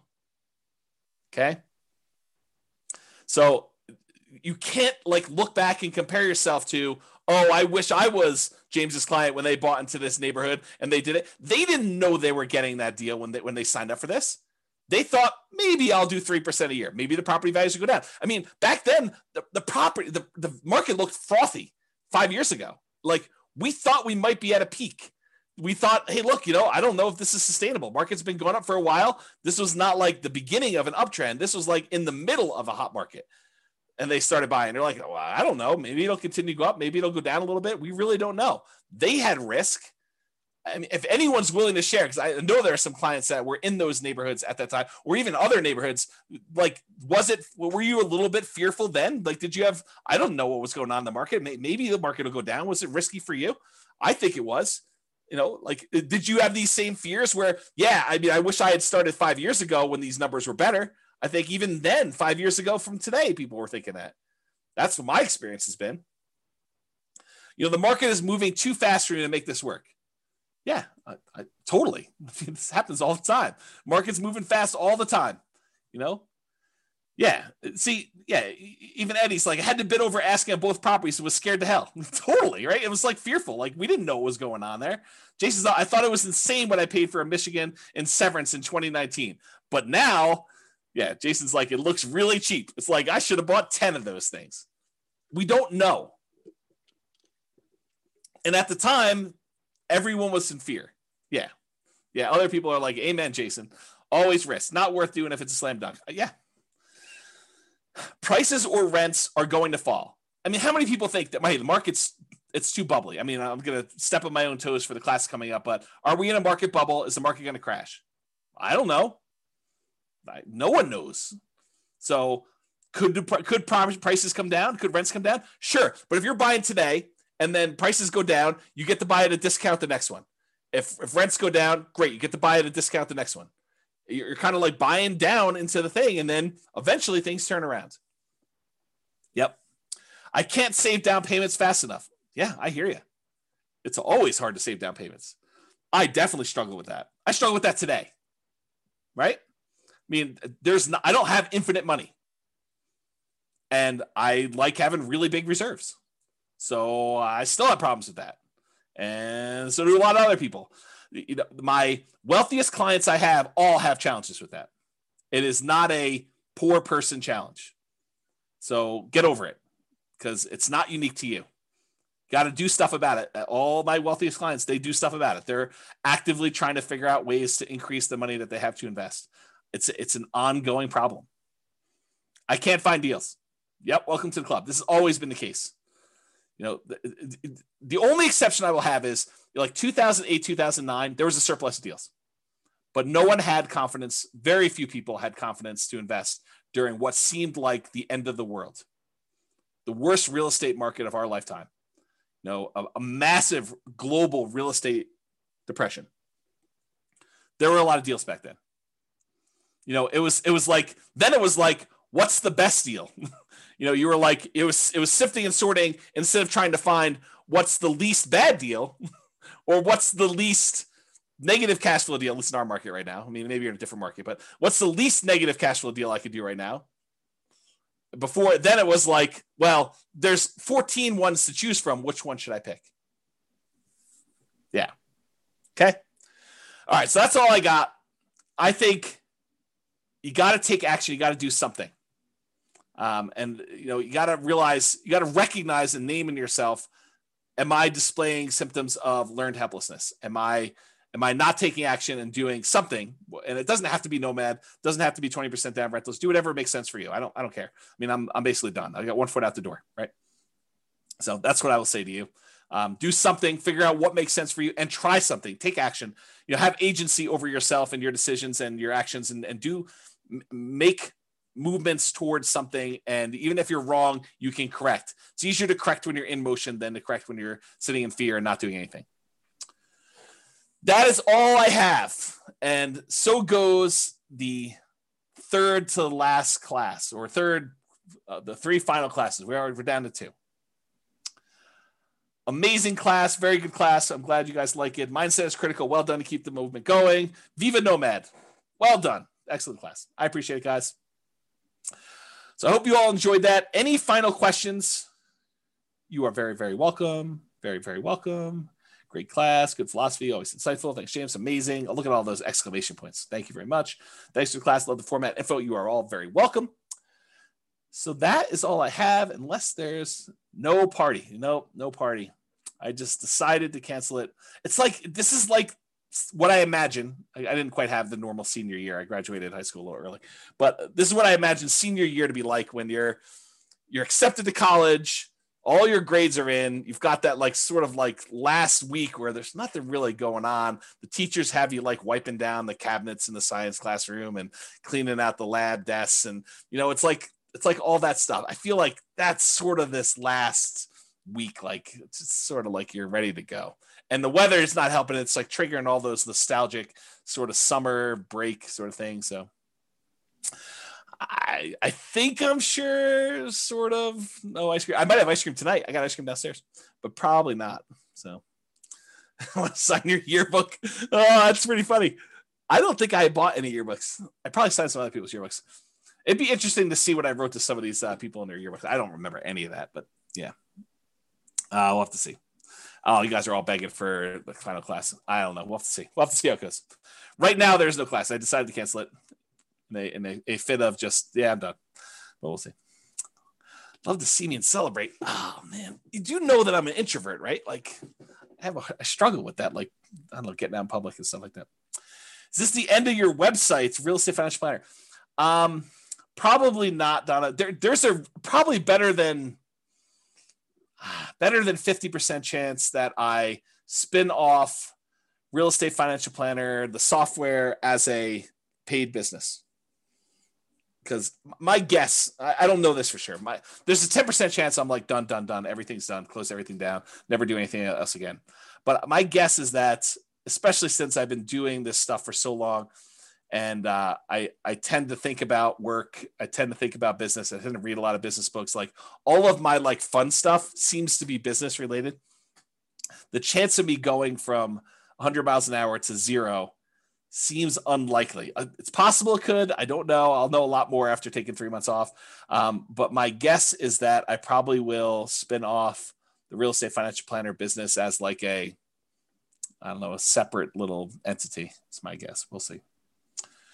We could do it at our house. Oh, Bob and Barbie just volunteered their house. Oh, that's pretty interesting. That might be painting landscapes. I did do a painting. See, I did like a Bob Ross class. I have a little thing. I'll have to show it to you guys sometime. It's like a snowscape. You are welcome, Carlos. Thank you a lot, James. Thank you a million for all your help and support. I've been learning a lot from you. You're very welcome. Very welcome. Brittany says, just download all podcasts. Wish I found this a long time ago. Yep. Good stuff, right?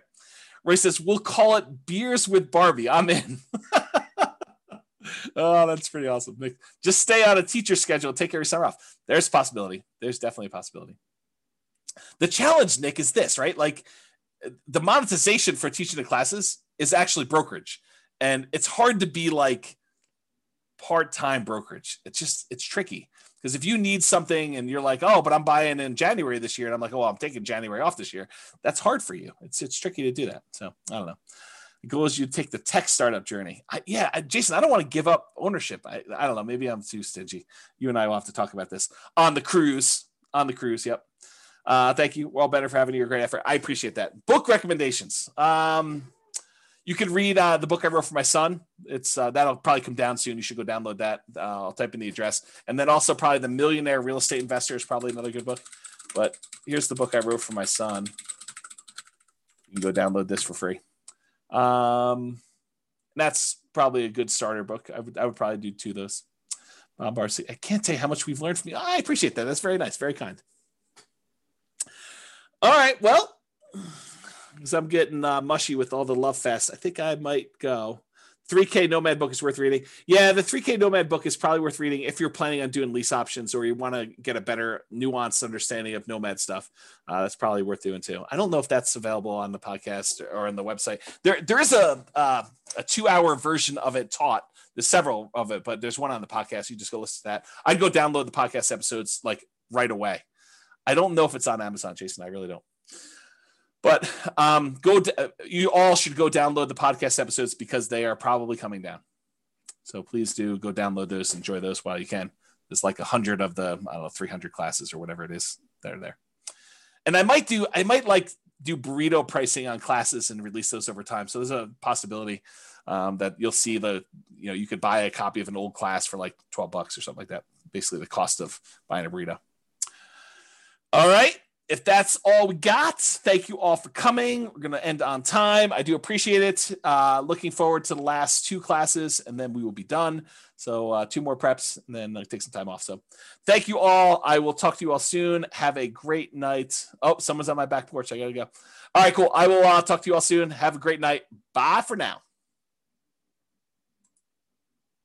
With home prices up, mortgage interest rates up, and rents up, but not quite enough to counteract the higher prices and interest rates, cash flow on rental properties in Round Rock is harder than ever.